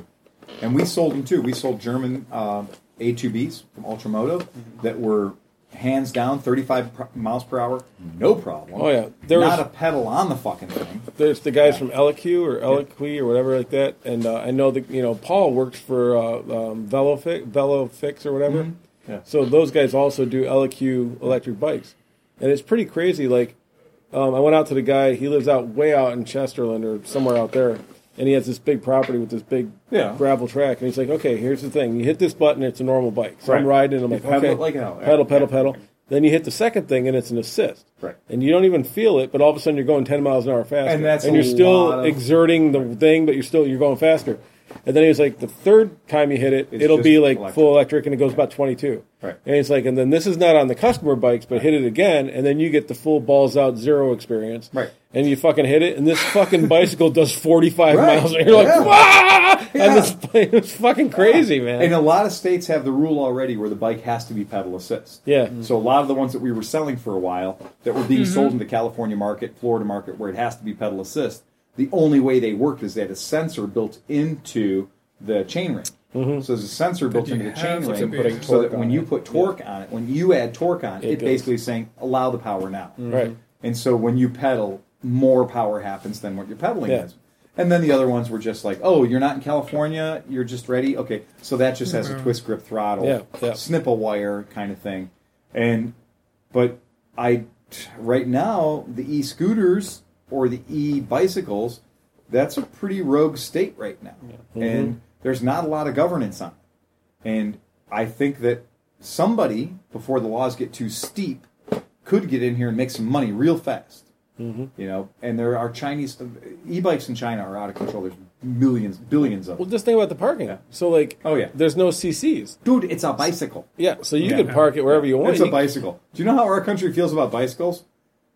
I guess if you're a child, it's probably okay Yeah, for you to right. have a bicycle. Yeah. You're a grown ass adult man that rides a bicycle. Isn't that quaint? You know. I've been riding motorcycles for, let's see, I'm 47. I started riding when I was 14. Like I mean, I've ridden before, but I mean, like, I on the get you. road, Yeah, whatever. that's You know? fine. Yeah. So a while, and I've crashed 3 times, Yeah. and none of them were. Well, one was pretty bad, but the other 2 were whatever. But I've been hit by cars and murdered on my bikes when I was racing bicycles. Bicycles are the 4 most deadly thing in the times. world. so. Yeah. It's insane. Like I've been injured more, Yeah. and like I'm talking like I was an actual cyclist. Like I had Yeah. my kid on, I was like, paying attention, whatever. Yeah. People literally went out of their way to hit me. Sure. You know what I mean? Like they were like, "Look at this F word, Right. bam," and Yeah. you know, like whatever. You know? Sure. Got that too. Yeah. Because you're wearing spandex. Yeah, he And must grown be men gay. shouldn't Yeah, wear spandex, right, right? Yeah, I mean that's part of it. I just, as a person who does ride 2 wheels on the road all the time, I would never ever fucking go out and try to battle in traffic on a bicycle. There's no way. Every time I've done it, and even riding an e-bike, you know, riding from here to home when we had the A2Bs and all the fancy e-bikes that went 30 miles an hour, fuck it. No, everyone else has a 20 or 30 mile per hour speed advantage on me. Yeah. I did not feel okay. I never felt like this is remotely safe. And, you know, you're stopping and starting, you're acting in traffic like you're a motorcycle. Except for the point, and your acceleration is really good, honestly, up until you get to 28 miles per hour. Right. And then you are a hindrance to everyone around you. Well, if And you're in an that's area when you like can see- Lakewood, they put Right. in some bicycle Lots of lanes. bicycle So if lanes. you have a bicycle lane, you want to get from one end of the town. Yep. Maybe that makes It is tough. You can to go dice down it out. Detroit Avenue all the Yep. way down to downtown and Yep. back. I mean, people ride bicycles. I mean, They do. I'm not one of them. yeah. That is not my jam, man. Well, That funny is not my enough, jam. it's really weird. Like you'd think that the more rural you get, the better bikes would be, but the No. more rural you get, that's No. where you're going to get murdered. Yeah, that's where you're going to get killed. Yeah, yeah. That's exactly it. Yeah. Yeah. The 3 foot rule does not apply in Amish country. Yeah. My wife always thought I lied, to her when I was training and when I was in shape and racing bikes and stuff, and I'd be like, dude, you don't understand. Like I'd almost get hit all the time. And so one time she was like, I had a big race coming up. I'm like, I have to train today. I have to go out for at least 60 miles. She was like, all right, we'll be back by 7. No problem. Okay. So I went out, and I was in Aurora, and I was finishing a 70 mile. I ended up doing 70 miles. I came back, and these 4 teenagers, funny enough, in Aurora, whatever, the car of the Aurora. Right. The Aurora. Right. In Aurora. The Oldsmobile Aurora. I'm going, and these Toyota kids Aurora, pull up, and like I'm going downhill, so I'm doing about 35. I'm pedaling really hard. I'm trying to get in. Kids come up like, nice pants, fag, and all this stuff, right? And I'm like, I'm so used to it. I'm like, whatever, just keep going. And then they just did the whoop-bam. And there's a curb on this side, so my wheels hit the curb, and I fell this way, and I had a $10,000 racing bike. So at that point, I became, hold the bike up, and I'm sliding, right? Yeah. So I slide down the thing, and I come to a stop, and all my shit's ripped up, and like I'm missing, like I still to this day, I'm missing like tattoo way up here, like all this stuff. This is gone. So, but I didn't know it. I had shock going on. So I picked the bike up. Oh yeah. So I picked the bike up, and I'm looking at the bike, and I'm like, oh, please don't be broken, whatever. And some dude pulls up, and he's like, are you okay? And I'm like, yeah. I'm like, did you get their license plate number? He's like, oh, I'm sorry, I didn't. He goes, it's a black Aurora. I'm like, yeah, I saw that. He's like, all right. And he had a little girl with him, right? Hey. And the girl's looking at me, and she's going like looking horrified. Yeah. And the whole time I feel like there's flies around me, so I'm swatting at these flies. And after talking for a while, I realized that it's the blood coming off of me from all over, right? Yeah. So I finally get home, and I walk in, and the whole left side is destroyed, but the right side's normal. Right. And I'm about an hour late. So I walk in, and my wife's like, you better have been fucking hit by a car, because we needed to go about an hour ago. And I turn this way, and she's like, oh, okay. Shit. Stop. We're cool. So anyway, so then she started to walk right into that one. So she started to believe me a little bit about it. So then I healed, and I was training again, and I bought her a bike for Christmas that year, and we started riding, and she wanted to race cyclocross with me. Okay. So we're going to start training. So we go on our first big road ride, right? Yeah. And we're out, and 3 times in that ride, guys come up, get on the fucking sidewalk, you assholes. Yeah. And then I told the guy to flip the one guy off. He turns around, drives back, comes back to try to fight me. Right. He's in a pickup truck eating a cheeseburger. He's 370 pounds. Exactly. His wife's 500 pounds in the fucking car. No disrespect to fat people, but I'm just saying, you're going to make fun of fucking somebody for riding their bicycle. Right. Whatever. And she was like, I can't believe this. Like, you're not kidding. Like, they hate fucking bicyclists. Yes, they do. And, like, here's the thing. When you're on a rural road like that, you're holding up that person's life for half a second. Nothing at all. They're willing to kill you over half a second. Did they kill before they got to you? Right, well, of course. Because they way the hell down. Right. Clip, clop, clip, clop, clip, clop. That's one thing I never understood that about America compared to other countries is their hatred for cyclists. Well, it's just that thing. I assure you, it's that thing. And that's why, as an adult, I choose not to embark upon I know it doesn't make pedal persuasion. It's not where I am. I know it doesn't make sense. I know it's wrong with me. But when I go through the park, and there are people riding bicycles on the road through the park, when there is a perfectly good trail, there's a lot of really bad cyclists. It kind of pisses me off, but I understand that when you're on a road bike, you don't really want to ride on the all-purpose trail with people walking and everything. Well, no, but it also depends on what you are. If you're on a person with like the step-through fucking getting shape bike, and you're doing 12 miles an hour, that's where you should be, is on the trail. Yeah. But if you're training and you're doing 25 miles an hour on the flats on your road bike, you're going to murder people on the saw the accessory. I know. It just still bothers me that there's a whole fucking trail right there. Yeah. You got to be out here. The safety vest on a tight 2-lane road. What kind of car did you have in 2000? There's a bicycle safety vest that is an LED display on the back of it that displays your speed on the back of your vest for bicycle riders, so that when they're going down the road, that you can see that on the back of their essentially jacket, on their safety thing, in addition to the conspicuity of being illuminated, it says 27 miles per hour. Say that word again for us. Conspicuity? I love it. Okay. That's a good word. Yeah, conspicuity is important if you're a motorcycle rider. Mm-hmm. Work those triangles, people. And if you know what I'm talking about, you've taken one too many MSF courses. This thing says 29 miles per hour on the back of it. And the idea is to send a message to car drivers that, hey guys, I'm not going 10. I'm going 29 in this 25 zone. Or I'm going 29 in this 35 zone. Right. I'm not as slow as you think I am, motherfucker. Right. Give me a little room. because I'm not slowing you down that much. Yeah. And I like the idea of having the speed of you illuminated on the back of That's you. not a bad idea. I also did get a traffic ticket in the Metro Parks on the east side for going down Squires Castle Hill on a Puch Meteor Lukes at 41 miles per hour. And I was cited for exceeding the 25 mile per hour, 30 mile per hour speed limit in the park. Right. Because I was going 41 in a 30 on a bicycle. Right. And I got a good chuckle out of it. And my parents thought, yeah, but you're paying this. I met a guy. I was like, I'm not going to pay it. It's a bicycle ticket. I met a guy. Oh, no, you're paying. I met a guy one time riding. This guy comes up, and he had a titanium bike, and he had this giant grizzled beard, and he was this old, like, dude. And he comes up, and he's like, and he has this crazy English accent. And he's like, "Oh, hey, mate, you've been riding a lot." And I'm like, "Oh, yeah, whatever." So I'm like, "You still ride?" I'm like, "Oh, yeah, about 50 miles to go." And he's like, "Oh, do you mind if I join you?" No, not at all. And on his bike, because he came up, I was riding here, and he came up on this side of me. Yeah. I pulled back and let him lead for a minute, and he had a 3-foot illuminated bar that stuck out this way with the thing that said 3 feet. 3 feet. Right? Yeah. Right. And so the guy, but the whole time he's talking to me, he has this crazy British accent, and he tells me, I'm a professor at Cleveland State and all this stuff. I'm like, okay, cool. And he's like, I average about 35,000 miles a year on my bicycle. Whoa. 35,000?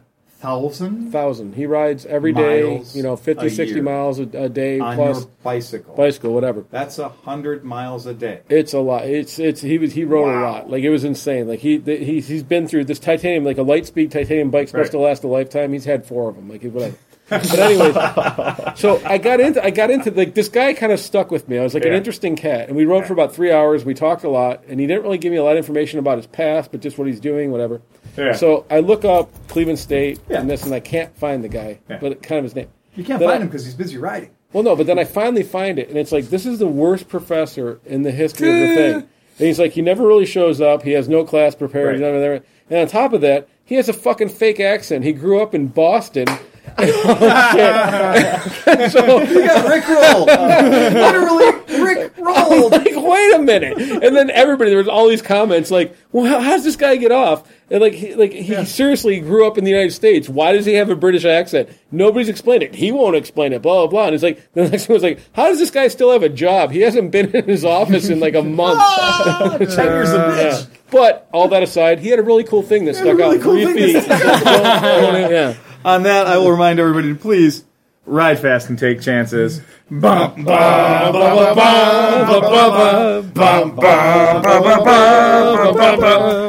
press a button.